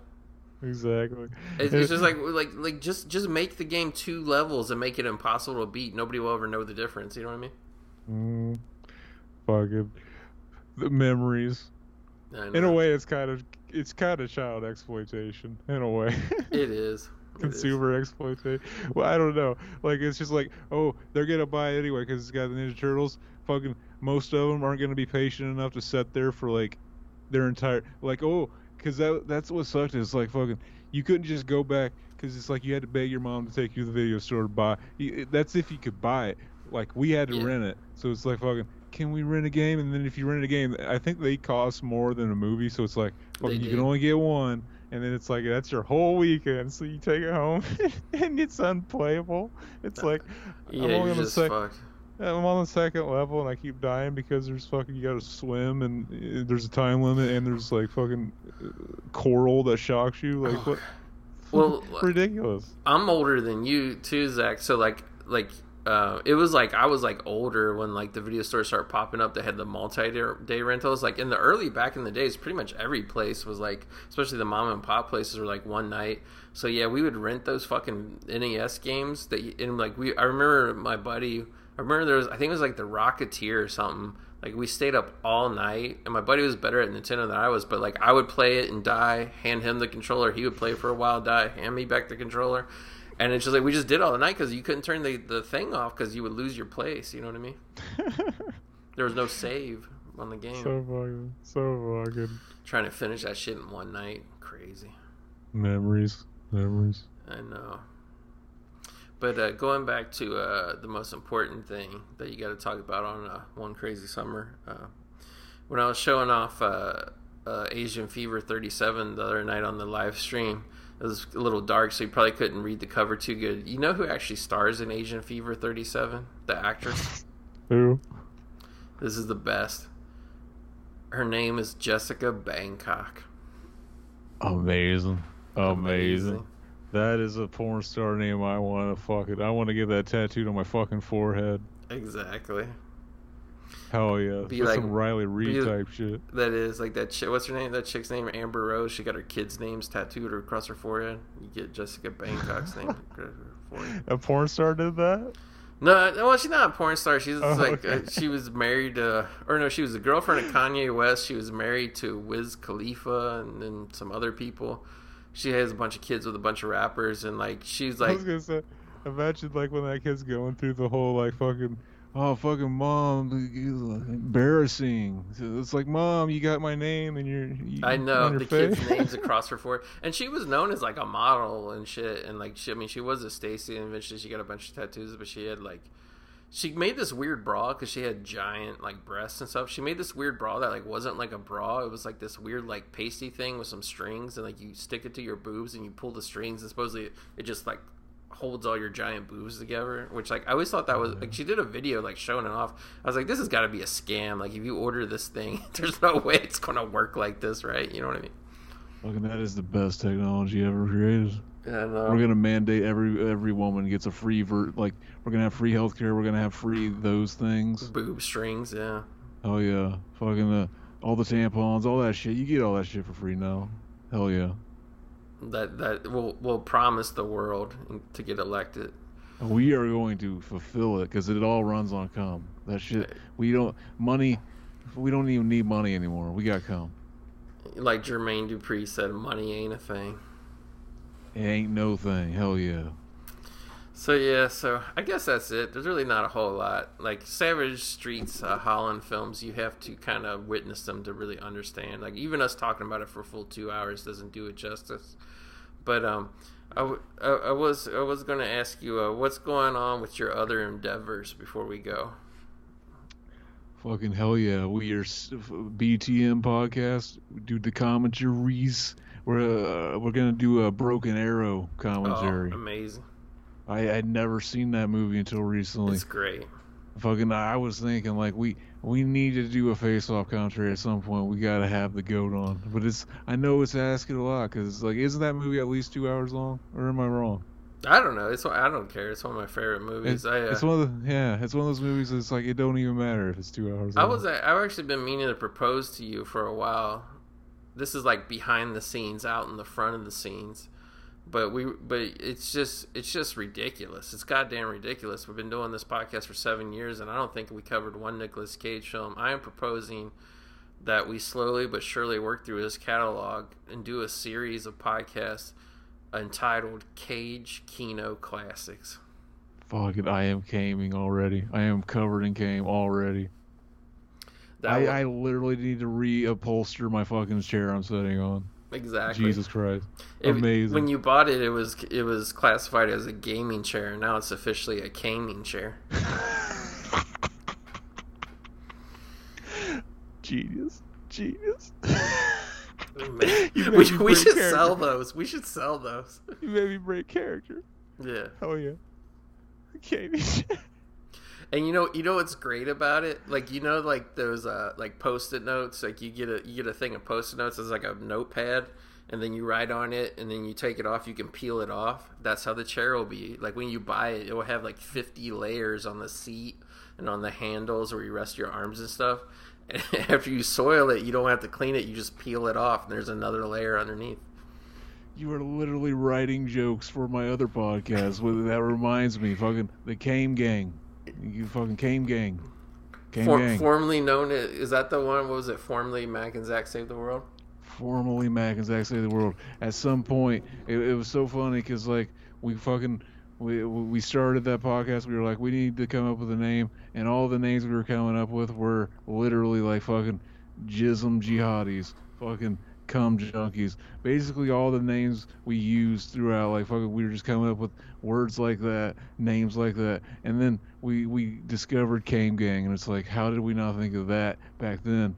And it works perfect now because now they won't even know it's a dirty word, and we won't even get blocked and all that shit until somebody they'll be on to us at some point. They'll be on to us, I'm sure. And I actually I apologize also because it wasn't my intent, but I almost gave you a heart attack about a week ago relating to Came Gang. My boy here, he made a graphic design, baby. Yeah. What'd you use to do that? I can't remember now. It was like freelogomaker.com, some shit. he sends me a picture. It says Came Gang, and it's got like pictures of like fucking basically like cool drawn pictures of like a penis being stroked and all this shit, like fucking just all the cool shit. And I'm just like fucking Jesus, I didn't realize somebody came up with the name first. You thought I found it somewhere that had been existing for years. Exactly. I was like fucking. We just changed the name and we did it for no reason because we're just gonna have to change it back or come up with something else. But like, fucking KVA was perfect. I don't know what else we could do. What's funny though, when I was making that graphic, they're like, oh, like it's not like a weird website. It's like a professional looking website, and it's like, you know, you get like the free crappy res version, but if you want to pay, then you can print it out or download the JPEG. You know, it'll look better. Because, like, the one that I was made for free was, like, all blurry and shit. But, like, you know, they're like, oh, make it for, you know, design any logo for your business, your website, your podcast, your kids' Little League team. So, like, I was doing, like, the normal shit. And then there's, like, a search bar if you want to get, like, the little graphics on there. Then eventually it just dawned on me. I was like, do they have, like, weird shit on here? Like, I don't even know why. I started typing in, like, you know, the masturbation and coming and shit, and they had graphics for it. Like, women with big titties sitting on a vibrator. Like, all kinds of weird shit. You should have submitted that as, like, one of the designs for your kids', like, softball team or something. Yeah. That would have been hell, yeah. I would have came. Amazing. It's amazing what big business is willing to do for us, huh? Fucking, are we gonna influence fucking American language, just like humankind language? Are people in Britain gonna be fucking calling it came? I'm gonna have a good came. Probably. Fucking, I hope it happens. It would be amazing. It will happen. It'd give me a reason to have the word came carved into my forehead, because I've had it since I was like 8 years old. Fucking, the babysitter did it to torture me one time, but I like to think that there's a reason for it. Fucking, they taught you the genius of came, or what? I don't. It's all fucking good. It should have been more like it was a birthmark. I should have done that joke. Fucking, it was the Tenacious D Pick of Destiny. Remember they had the birthmark? Oh yeah. One of them had one half of it, and that's how it became. Fucking, you know, fucking, I just didn't think of it right away. It just came later. Mm-hmm. So yeah, so that's it for one crazy summer, and I guess that's really it for summer 2022. Everybody, I mean, it's 115 degrees where I live. Everybody's still hooting and hollering every time I go out. Everything's still crowded. I don't know when these assholes are going to finally go back to school and work, but yeah, sneaking in late, but better late than never. Oh yes. All right, so I hope you enjoyed it. And as always, that tacked on 20 minutes of unbearable chattering at the end of the episode. Like the last one. Remember the last one, Baby Matilda? I just left it in. You're like, oh, I didn't even know we were still recording. I was like, oh, I'll just leave it in. Fucking Matilda. Fucking, I still think about. I was listening to Tom Waits and I was singing "Watching Matilda." I thought of that again. And then there's a line in the song where he says something. I swear to God, he says, "My Stacy's are soaking wet." Wow. My Stacy's are soaking wet. I'm like, fucking, he knew. I was gonna make the connection one day. He put it all together. You did the math in your head that Elon Musk couldn't. Exactly. Fucking idiot. It's really simple, really. Exactly. Most genius man in the world, and he's tweeting about Amazon Lord of the Rings. Come on, grow up. He wouldn't last a minute in the Kane gang. Exactly. Fucking, he'd get trampled to death. He'd get trampled to death. That big watermelon head would be stomped out. And we'd be fucking tap dancing on his corpse.